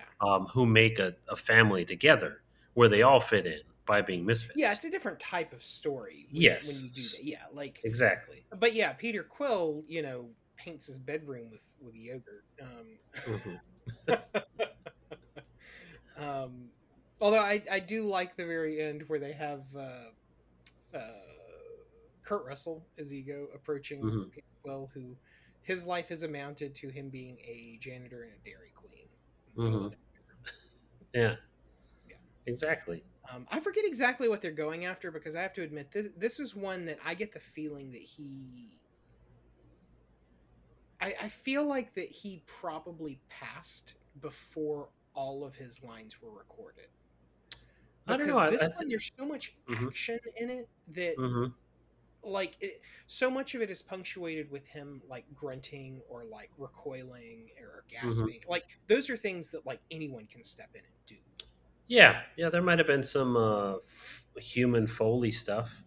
I mean, they did get to finish up the last bits with him talking for the finale, and right, yeah. yeah. Well, and I don't know how the, like, animation teams broke down with who was working on episodes, how far along they were, blah blah blah blah blah, like, because Hmm. all of it doesn't have to happen chronologically. But Hmm. Yeah. um I don't know, But this one, I forget what they were going after. I know that the collector pops up in there, but hmm. it's just kind of Yeah. nebulous to me. Like, this one feels the most unfinished of the set. Oh. I disagree with that, but that's to okay. me. Well, I mean, I not unfinished, I guess is the wrong word, but like incomplete. Like Well, I it think feels like there are sections that they could have added to keep it yeah, going, I and feel like with this one, it feels like they had fun with the concept.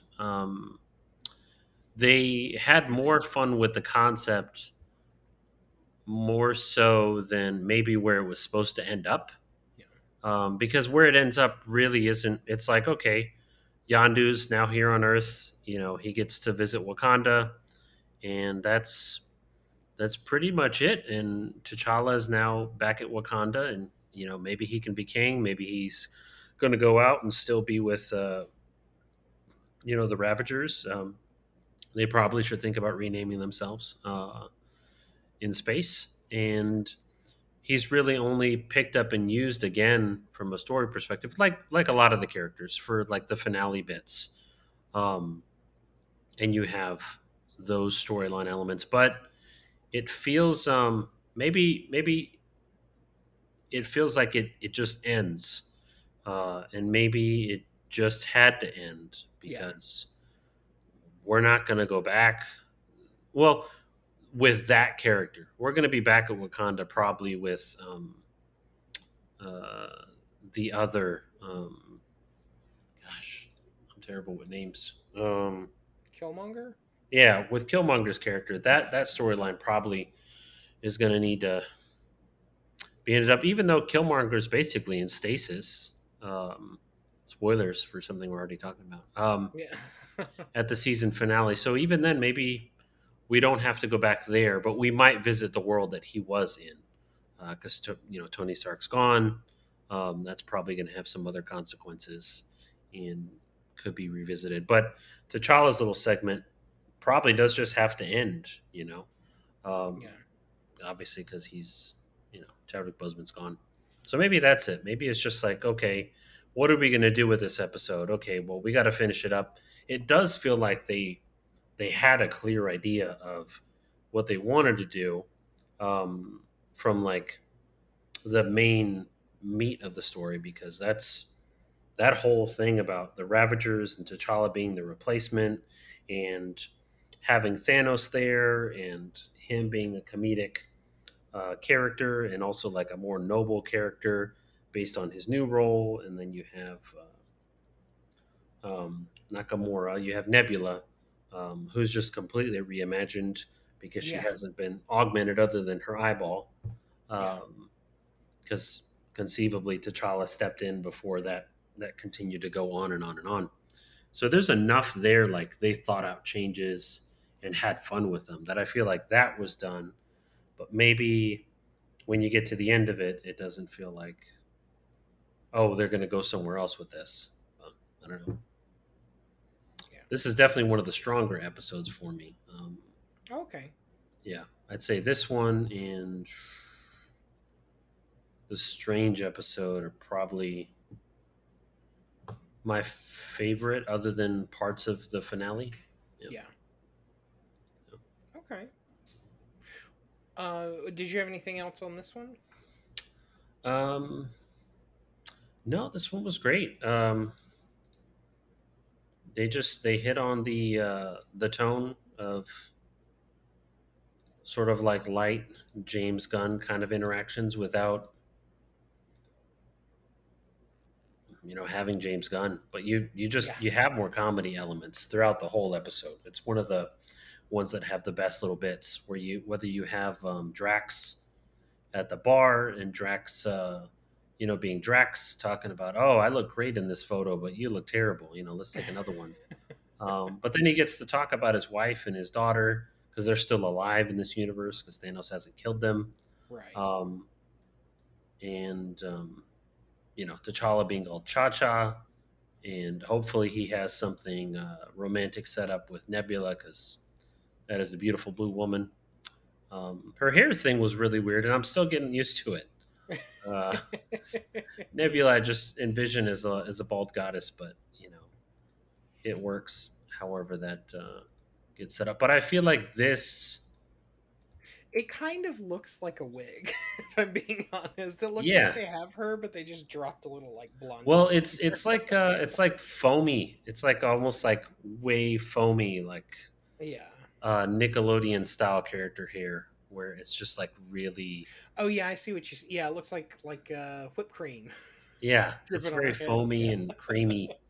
Um, so I kind of get that, but yeah, I laughed again watching the episode for the third or fourth time. So it's enjoyable.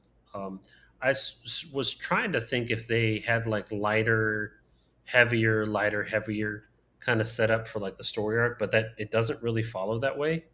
Not really. No. I feel like I don't know. Like there's some darkness here and there, but I feel like the Doctor Strange episode is probably the darkest one. Mm-hmm. And then everything else is just kind of what you almost what you would expect from an animated show. You Mm-hmm. know, like it'll get dark, it'll get light, it'll get dark, it'll get light. Yeah. But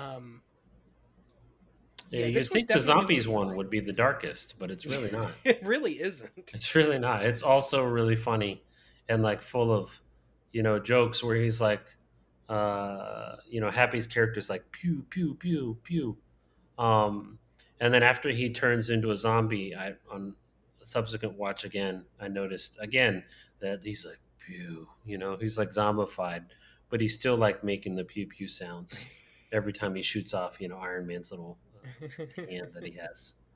So it's still really light, and even though there's that little segment, I thought was even because I feel like too sometimes watching some of the content, Marvel based content, I'm like a kid just trying to eat like a bowl of ice cream, Yeah.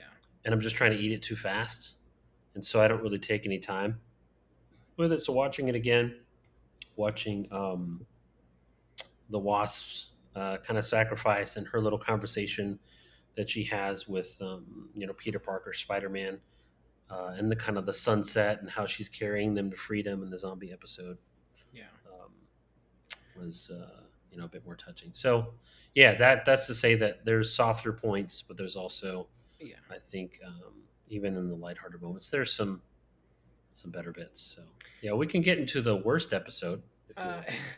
I was about to say so there are aspects of this one that I like. So this one is what if the world lost its mightiest heroes? The thought experiment of what happened if there were no Avengers? What would Nick Fury do there? Is interesting, but honestly, I feel like this is an episode that they could have just not done. Yeah. So for anyone who I don't know why you would be listening to this without watching this, but for anyone who hasn't listened or hasn't watched this, this follows Nick Fury trying to create the Avengers Initiative, but all of his prospects are killed. I think Black Widow accidentally kills Tony Stark with an injection. Um, like he grabs his heart and then dies. Uh, Hawkeye accidentally, like his bow accidentally goes off and kills Thor. Shield takes Hawkeye into custody and then he randomly dies. Hmm.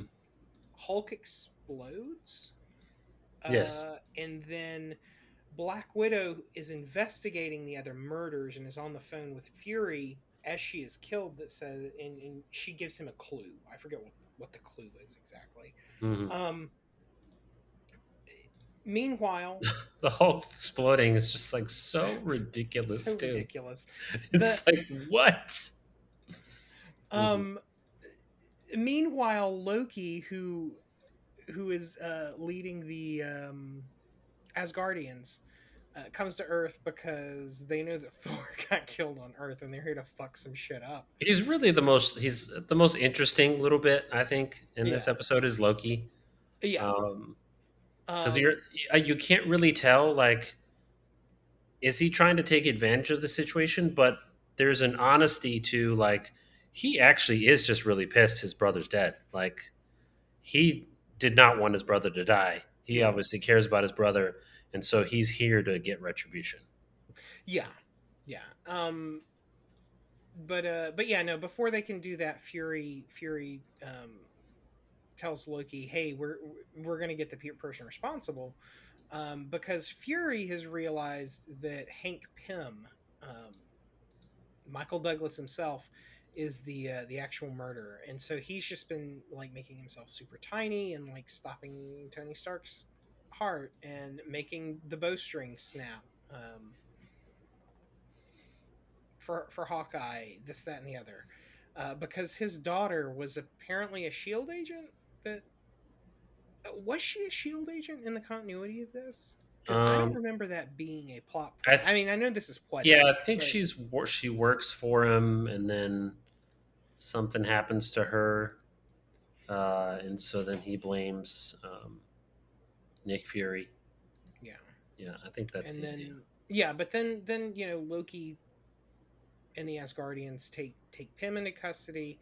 Uh, Loki stays on Earth and says that he will become its new ruler. Yeah, So Fury still has to assemble heroes. So he yeah. lucks upon Steve Rogers and he calls back Captain Marvel. Hmm. Um, this is this episode. There are several moments where I was like, "Oh, that's actually kind of cool," and then Hmm. several moments where I was just like, "This is the dumbest episode in the world. Why the fuck did this see air?" Because it doesn't feel like how they might have wanted to play it Yeah, is like a mystery. yeah. Like, oh, who's doing it? It's not really long form enough, I think, to be a satisfying mystery, or at least like have enough of a punch at the end to be like, oh, it was Pym. It's mostly just like, This person dies. Oh, this person died. well, Oh, this person died. every time it gets to the point where you think like, oh, okay, is it going to start here? The character dies, and so it ends, and so it almost feels like it doesn't get to have momentum, Yeah, because we have to watch all of Earth's mightiest heroes just die, get murdered. yeah. Like when the Hulk explodes, I was just watching it with my wife, and I was like, what did I just watch?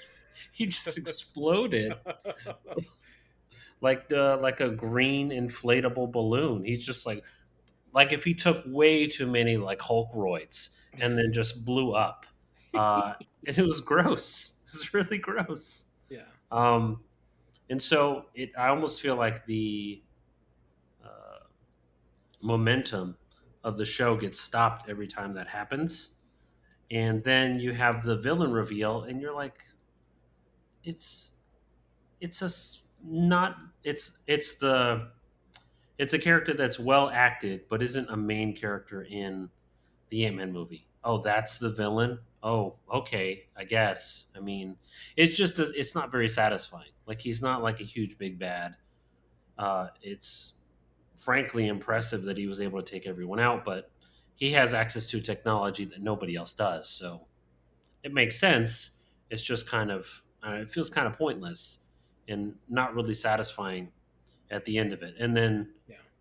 okay, Loki is trying to take over. Okay, that's cool, I guess. He tried to do that before.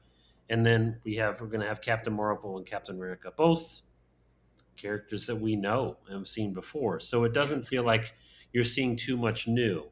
It's more like what if Earth lost its mightiest heroes in the lamest way possible? And then, where the MCU has never gets off the ground because it doesn't get to have any of its movies other Yeah. than Captain America. So that's I think was the problem with me with this episode. Yeah.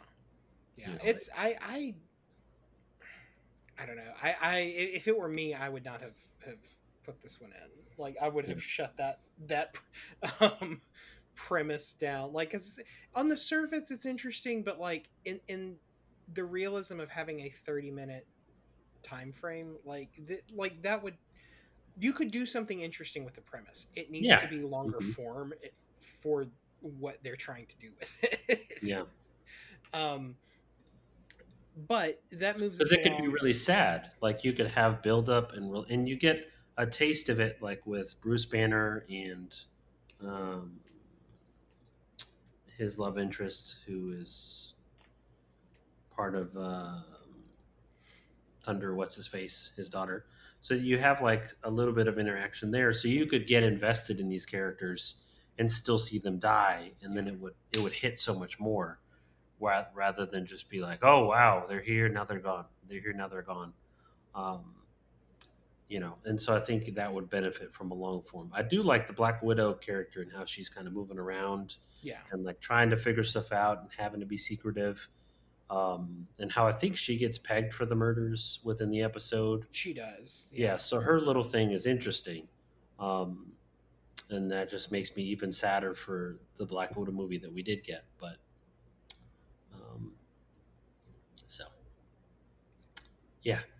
So this moves into my favorite one. This And we're gonna end this episode here, guys. Come back for part two. Actually, no, no, no, no. We can go no, through this this is one. number four. No, we're Yeah. good. Yeah, this is number four. Mhm. Yeah. I was figuring we could go through Four. 4. Uh-huh. You don't want to I go through think 5 since you've brought up the zombies.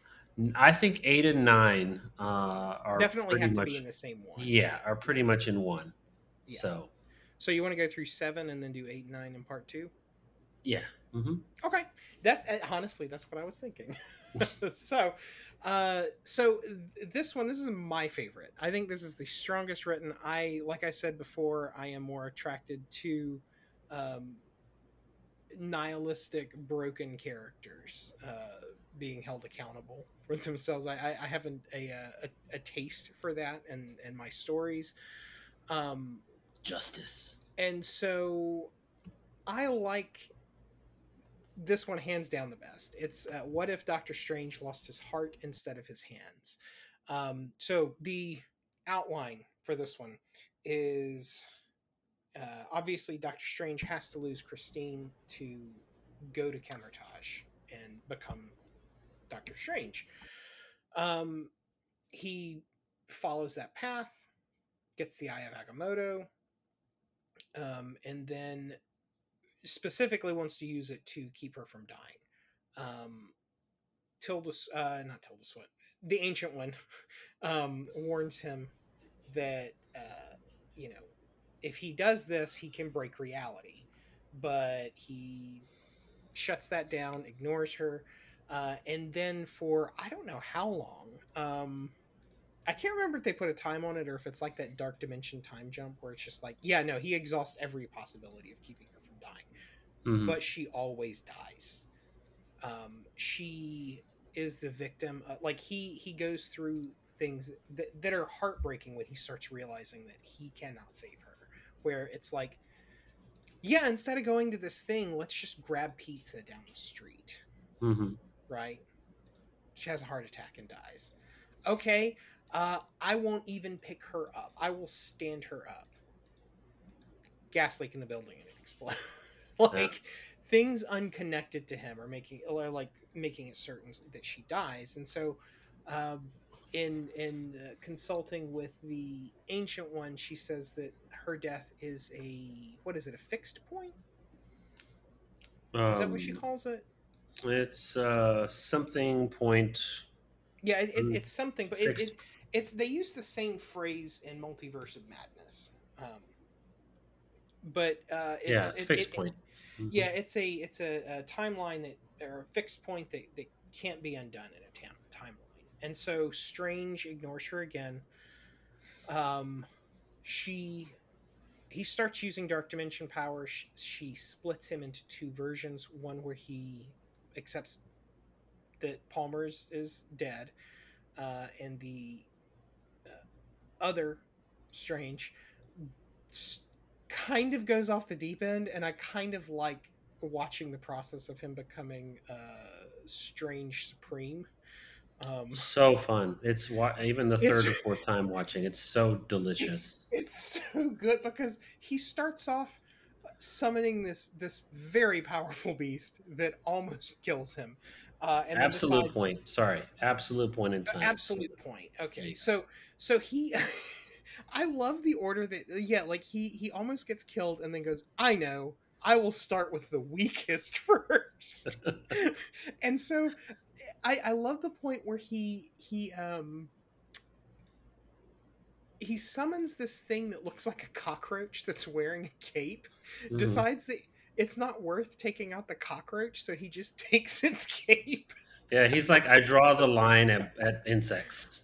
You know, he's like, I'm not going to consume you. But the first thing he consumes, which was cute, terrible, and also horrifying, is that little gnome. Like Mhm. he grabs the garden gnome, and our garden gnome's like, "Arr!" And then he's like, ah, Yeah.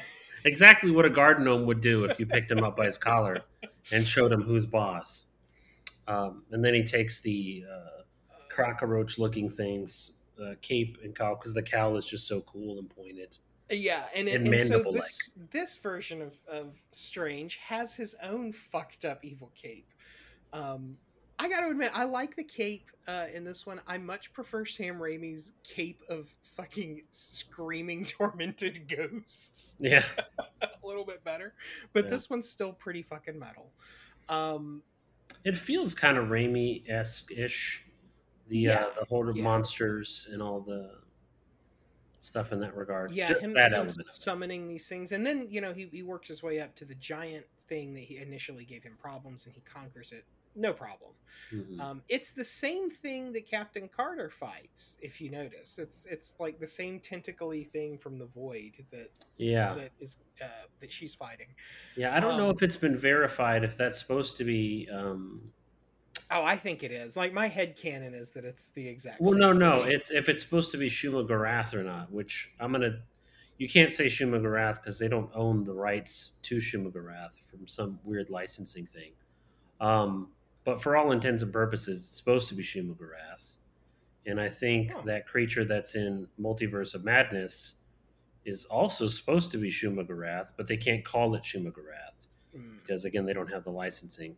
Um, but that is kind of weird because I feel like the creature in this bit, the one that both of them interact with, is more powerful. Because if you notice, I don't think he doesn't even take it on. Like he doesn't consume it all. yeah, That tentacle creature, well, because I got done watching it today. yeah, Um, but he just opens the portal. He has the portal closed to cut off its tentacles, yeah. and so then he only gets like a small segment of its power from the tentacles, Oh, and that's that's like right. enough. Okay. Because like Shuma Gorath, in again uh, in the multiverse of madness, Shuma Gorath, at least in the comics universe, is a being that exists between dimensions. Wanda Maximoff is very very powerful and can like shape the universe. But Shuma Gorath just goes to dimensions and like takes them over. Like he has multiple dimensions that he just comes in and wrecks. So this is just a nerd conversation about power scaling. And I feel like in the What If episode, they have the power scaling pretty on point because even with as powerful as he doesn't want to take on that creature like whole hog, like consume it. He's just going to take a little bit of the tentacle and that's it. Even after getting so OP. So that's all. Okay, I see. Shumagarath. I don't know who owns the. I think it's Lionsgate because Mm-hmm. Shumagarath is part of the when Marvel was doing the Conan Mm-hmm. comic line. So Shumagarath is lumped in with Conan stuff. Mm-hmm. Yeah. um. Anyway, yes. So the leg he consumes. Finally, he has to get to the good strange, and he has to absorb the good strange. Which watching that Um. fight again, it's so good. It Like really is. I feel like it's and this is something talking about several of these animated episodes, even further on, like the last two episodes. What you can do in animation is really limited by your budget and your imagination. And Mm, budget's a huge factor, obviously. Um, but imagination and budget, if you have enough of those, you can get these beautiful shots. yeah. And that fight where they're using portals, they're traveling through. As much as I really enjoyed the Sam Raimi fight between the two Doctor Strange, this fight is just so meteor. It's like meteor. It's more inventive, Yeah. like more imagination. And I don't think that's not a knock on Raimi or any of the filmmakers. It's No, just no. you don't have the kind of same limitations um, that you do in like actual visual media, Right. and like all those budgetary constraints. And okay, we can't do this CG thing because it looks funny. They still look like rubber band people when they're having to fight in the air because they're both fully CG. Yeah. When you do that animated, it's just you could. I mean, there's It's stylized to a yeah, point that, yeah, it's stylized, and we've seen it again and again. You know, you have anime, and you have other Western types of animation, and there's just so much you can do with that. And I think they really honed in on that strength, and you can see that within that fight, and just how inventive it is, and just how involved and interesting yeah. that exchange was. Yeah. Well, and this is finally Strange Supreme overwhelms Good Strange and uses his powers to resurrect Christine, which, like the Ancient One said, tears reality apart. So Supreme sees the Watcher and begs him to help, and the Watcher follows his oath and does not intervene.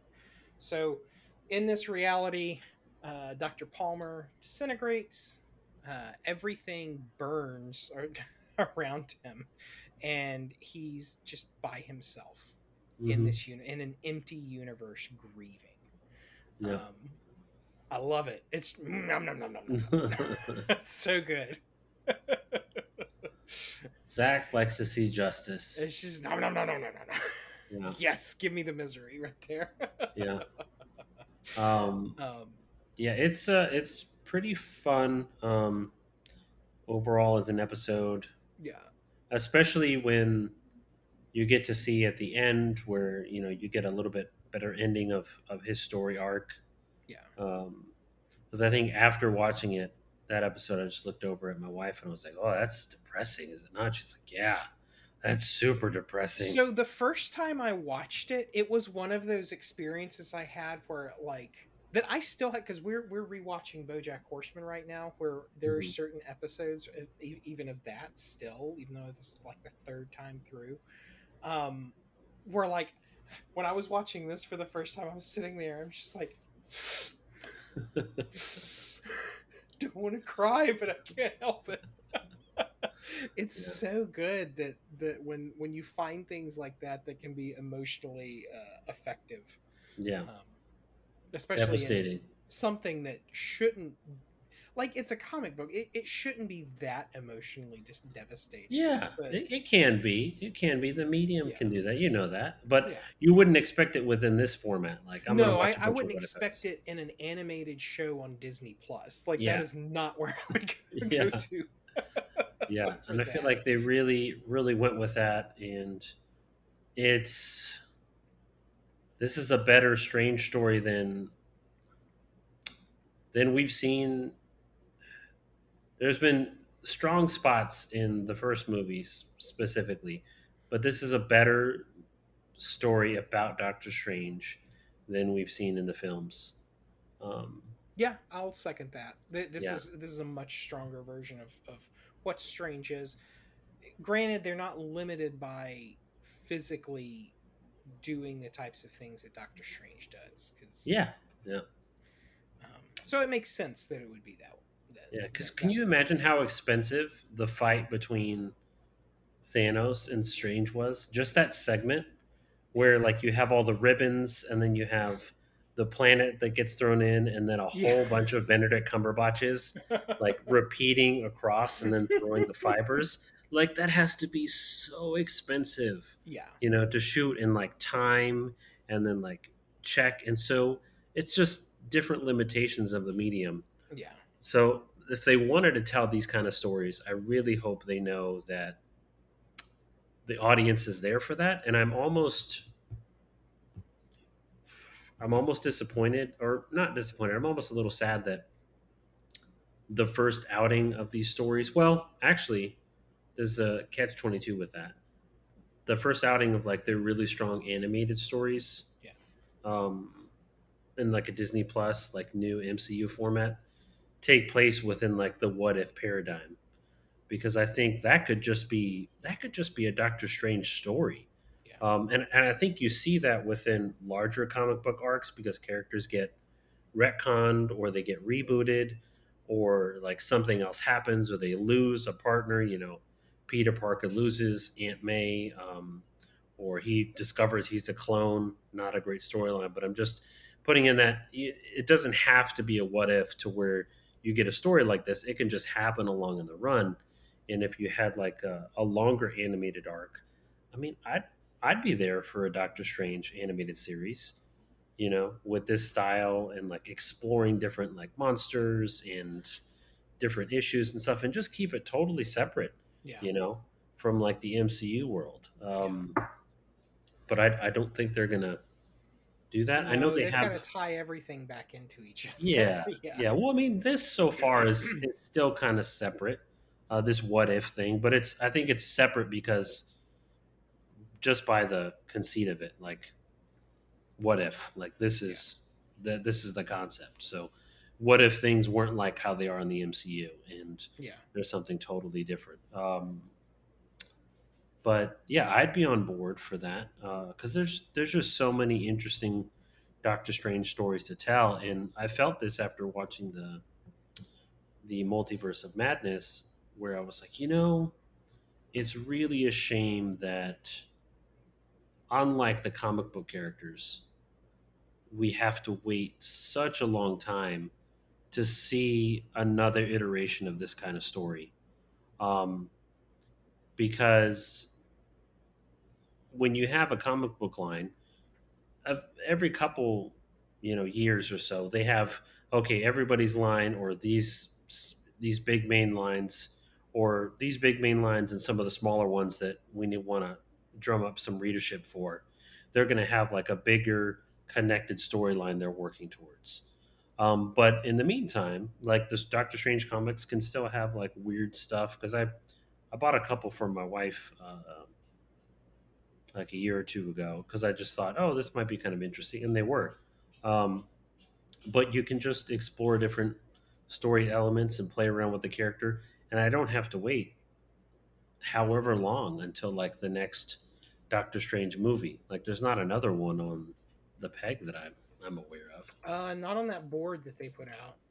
So I'm not aware of it.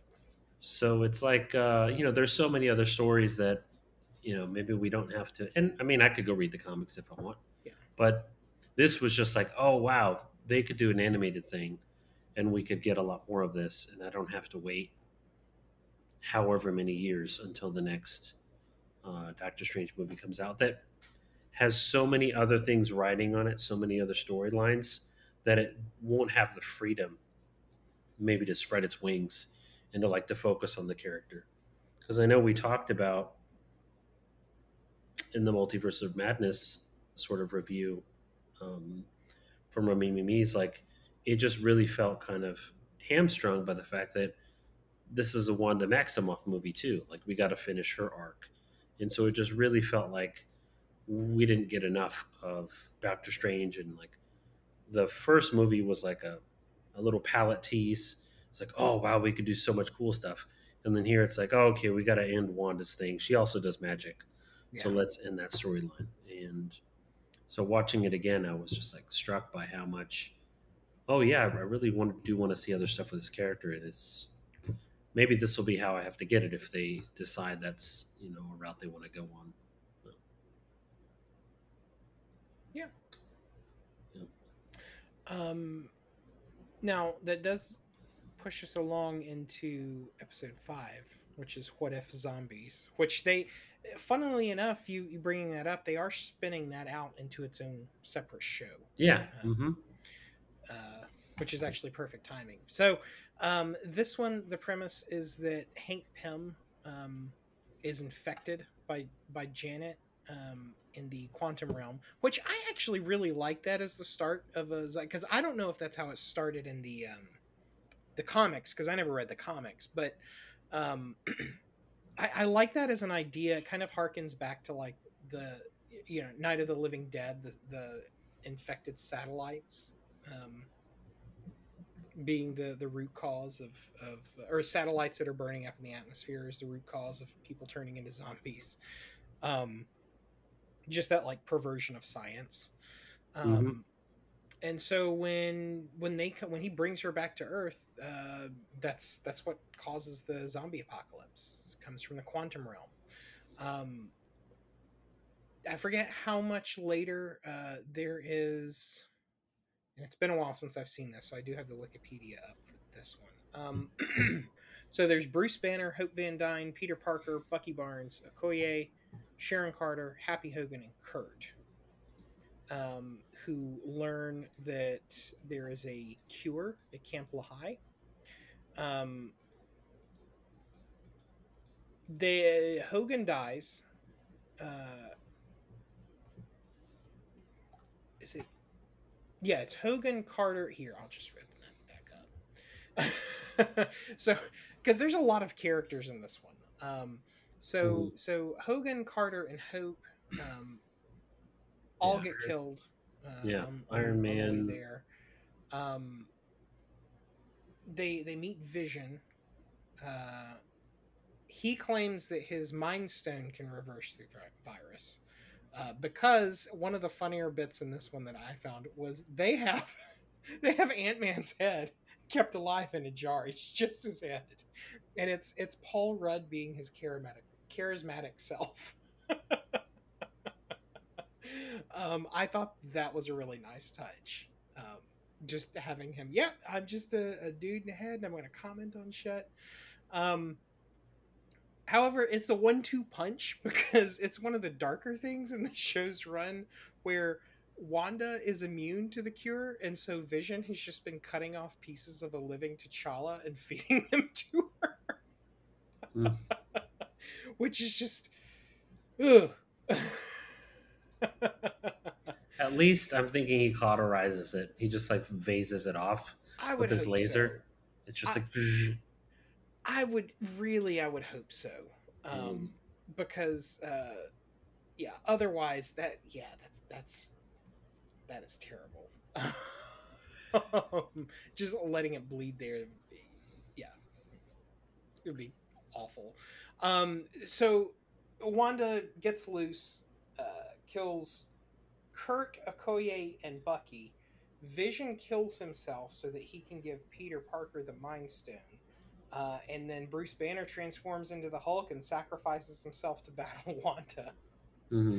Um, to get the energy to go over the world. The last remaining heroes, Peter Parker, um,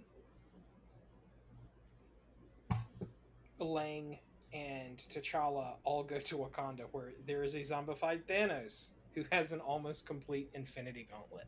All he's missing is the Mind Stone, baby. Yeah. I do love and hear how cognizant all the zombies are.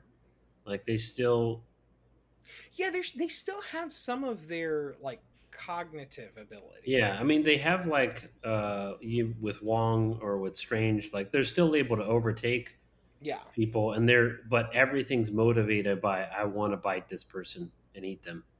Like that's the central driving thing. Um, so I was trying to remember because I know that Hulk runs into the uh, the big field of zombies, yeah. but does he?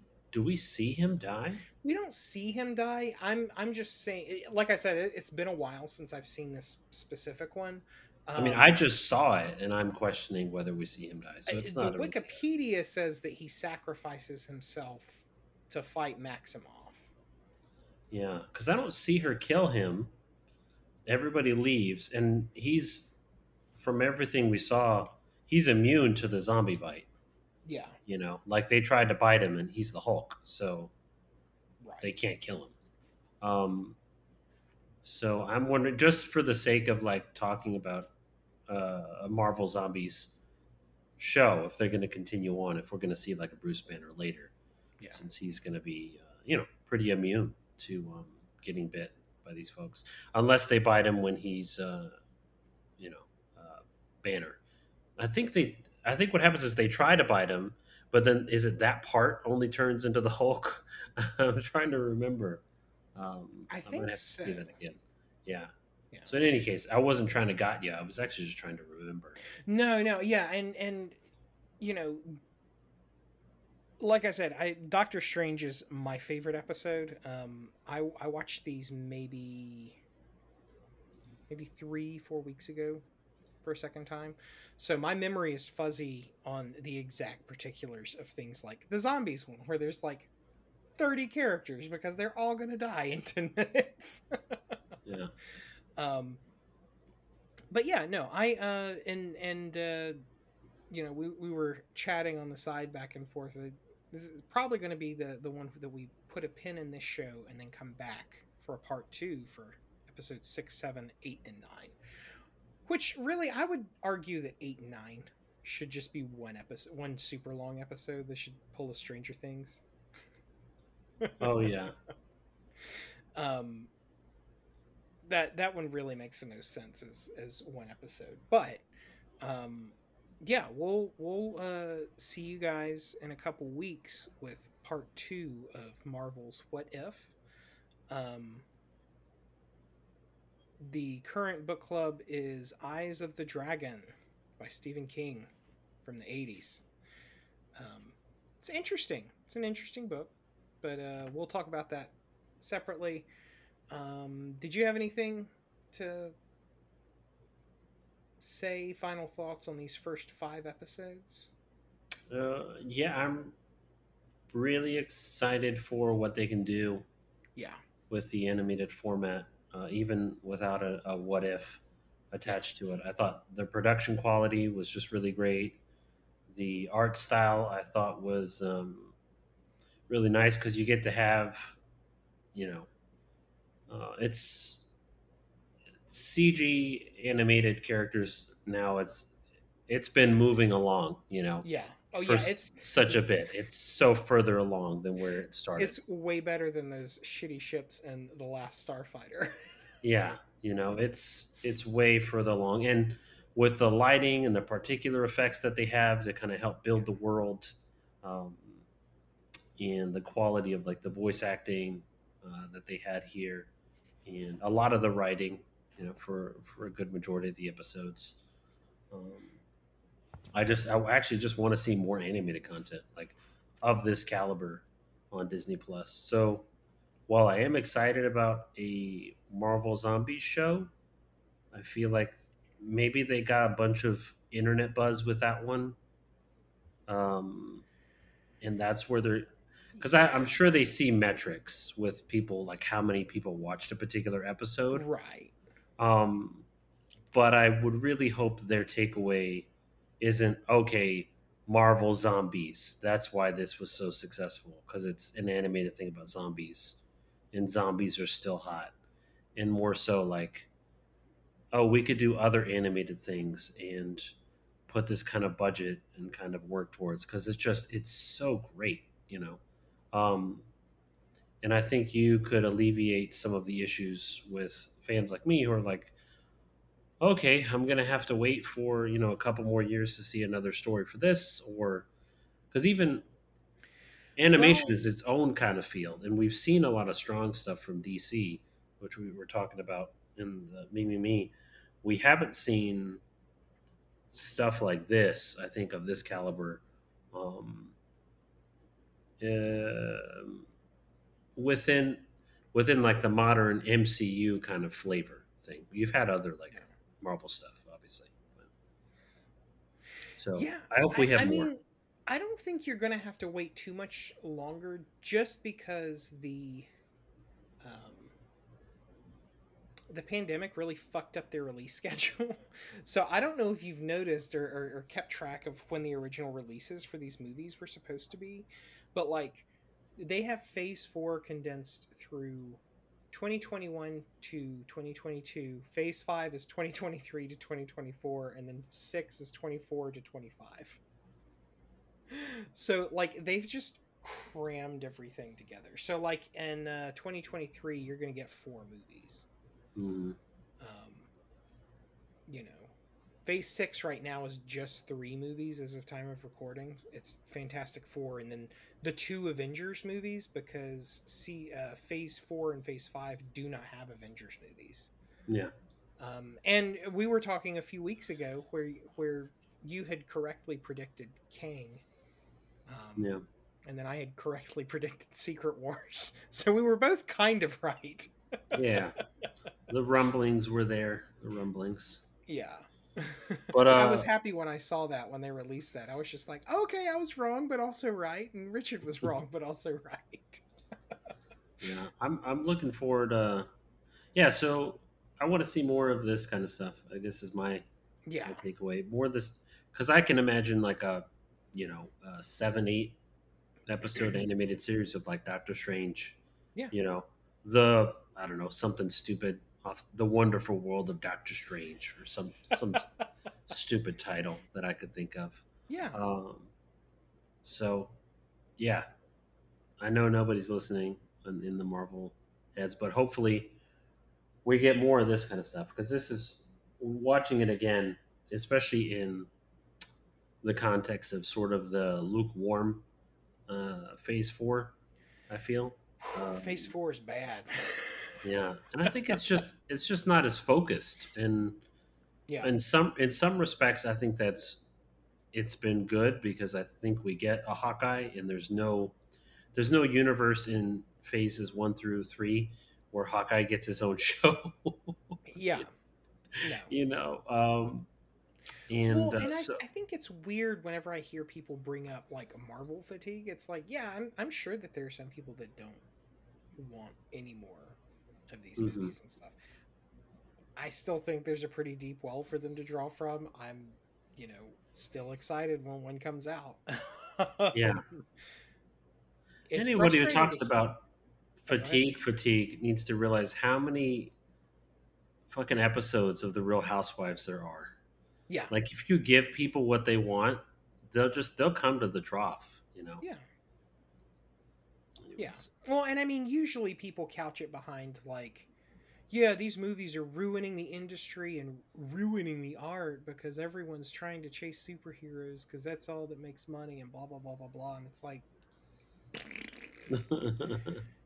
I. The industry wasn't doing great before Marvel got here, guys. Like I just saw over my wife's shoulder the Nathan Strange movie, and Marvel didn't have anything to do with that not performing as well as it should have. Yeah, I mean, they're come on, like blockbusters have been around since the 70s. Like, Mhm. cool, calm thine titties down a Yeah. little bit. Like that, it just because what it comes across as is like people with sour grapes who are like, well, I don't like this, but everyone likes it. It's like, Oh yeah, I don't. People want to talk to me about this, and I don't know anything about it, and so then I feel ostracized. It's like, oh well, I don't know. yeah, Hang out with some other people. I don't know. I yeah, don't know what to tell you. I don't, yeah, it's a movie. Go to a different one. If Yeah, yeah, I don't know. it's fine. I will still be here enjoying these, regardless of the quality. Yeah. I will Some. say that Phase 4, just because of the lack of direction and being released with a pandemic, and also Chadwick Boseman dying. Because I was just looking, apparently there was a Star Lord T'Challa um, series planned that he had signed on Oh, for, and wow. he died before they filmed it. Heartbreaking. I mean, yeah, because it feels like, yeah, that would have been. Because that's when they could do a very kiddie show Hmm. where it's the wonderful world of Star Lord T'Challa. Yeah. Wow, And that would have been fun. I yeah, mean, I would have been there. yeah. So yeah, like Phase 4 has been kind of a mess, but like there are external factors for that as well. Like I don't think chalking it up to Marvel fatigue or whatever is correct. Like I think that the world is different and they kind of had to reshuffle. I think Phase 5 and 6 are going to be awesome. Yeah. Yeah. Yeah, we'll see. They've done some. I watched the Miss Marvel show, which I mentioned before. That was fun and Oh, I still entertaining. need to see it. Yeah. Yeah, it was entertaining. It's very very light, but she was charming enough. And yeah, so different things, and I think what they rightly wanted to do was sort of free it from having like a central connective narrative. Yeah. So everything has to be like hamstrung, um, and so you don't get to tell like an individual story, but you want it to be part of a greater universe, and it's kind of like a have your cake and eat it too sort of situation. And I feel Gotcha. like if you get to go with the Disney Plus world and you get to do animated things or just do like separate um, kinds of series, like I'd watch a season 2 of Hawkeye. I would, I really would. That Oh would be yeah, no, it was like it surprised me because Hawkeye is, not my favorite character. cool. And then that show, like I was kind of grudgingly watching it, and I was Hmm. like halfway through episode 1, I was like, I think this is actually really good. I think Jeremy Renner's a good actor, and when he has great like good writing, he's able to pull it off. Yeah, yeah. No, I know he's a great actor. I Yeah. just, yeah, Hmm. I just don't like that character or his stories Yeah. generally. But um, yeah, I think for me, Loki and Hawkeye are probably the high points of. Yeah. And so we can have more of that. So I think Yeah, getting things kind of separated means you can have like a Loki, or Loki feels like it's part of the greater Kang thing. yeah, yeah, If you mention though like Kang to Hawkeye, he'd be like, "What? Who? Huh?" You know. So I think we can get some more stuff like that, and that's what I feel the strength. But then also you get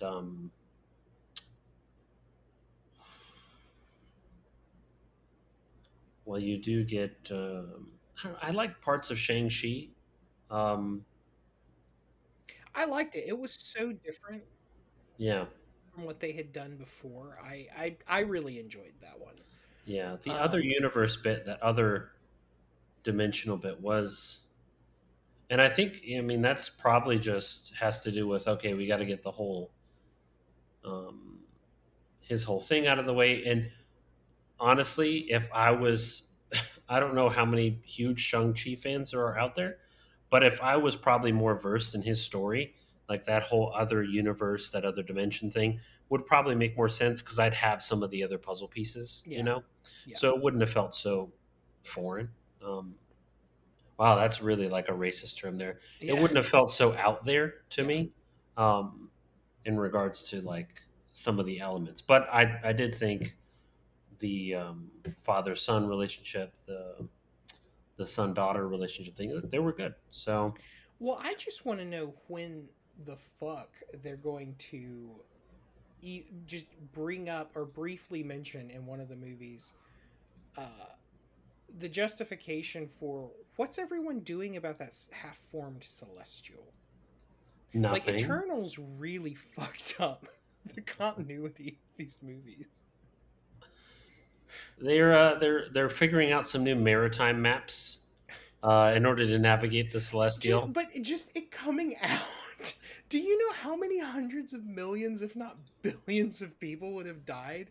And like the best that I've seen online is someone's theory of like, well, after the blip, I think that the society is just kind of inured to these catastrophes, and it's like, I don't know. Do you want to live in a world like this where You people know, are just like blithe about I these I catastrophes? do want to see a show about that. Have it be like Yeah, like damage not control. yeah. Well, they I never tried to do saw that. that, but They tried yeah, to do it. Um, I watched like a couple minutes of it, and then I was like, okay. This is. I think it was more network TV than anything, which is why I left it. I'm not a usually huge fan. yeah, Um, and I'd love to just see some like a show about people that they're just really sick and tired of, like these superheroes that just came out of nowhere for them, just fucking up their lives. yeah, Um, because you have to have the guy. You got to have the guy who um, had his condo and his business destroyed in New York. yeah. Um, you half of the planet's population blipped, which is statistically random by chance, right? But the way statistics work is it's statistics, it's probability. It's not an absolute thing. So everybody in his family, other than him, blipped out, and Yeah. and he was running like a business, maybe like airtime travel. So he had a bunch of planes fall out of the sky. He's been bankrupt. So when that Eternals thing also came out, just constantly getting screwed up. When that Eternal came out, he was like on like a boat, just trying to relax and get away from it all. And then this big ass hand just comes out of his ass and like flips his boat over, and he's got to deal with that. So you got to have people who've had these experiences and who are just tired of it. They're Yeah, just really I tired. I just yeah. I like I said before, Eternals would be an interesting sci-fi movie if it were not taking place in the continuity of the MCU. Hmm. It's just it's introduced so many things that it's just like how we're just not going to talk about this, are we? And the other thing that that kind of grinds my gears. I know we need to wrap up, but um, I was thinking people complaining about the like mid and post credit stuff, and it's like, well, yeah, like the first and second phase is like the breadcrumbs for people who kind of know that surface level like comics of like, oh, the hammer, that means Thor's coming out next. It's Hmm. like, ooh, right? The types of mid and post credit scenes they're doing now are for like people like you and me or even nerdier people where it's just like, yeah, here's Pip the Troll and Star Fox. Here's fucking Hercules. It's like, Oh, Hercules. okay, all right. This I know who those characters are. I don't know where they're going the storyline by introducing them here, but Exactly. I saw Hercules and I was like, okay, now what? I was like, okay, Hercules. All right. What are you going to do with him? Is he going to punch Thor really hard? Oh, you don't say. Thor might punch him really hard too. Like, what are you going to do? yeah. Um, yeah, it's it's been weird. Yeah. So, we'll see. But yeah, we'll continue talking about this in a couple weeks, and yeah, we'll see you then. All Bye. right. See you guys.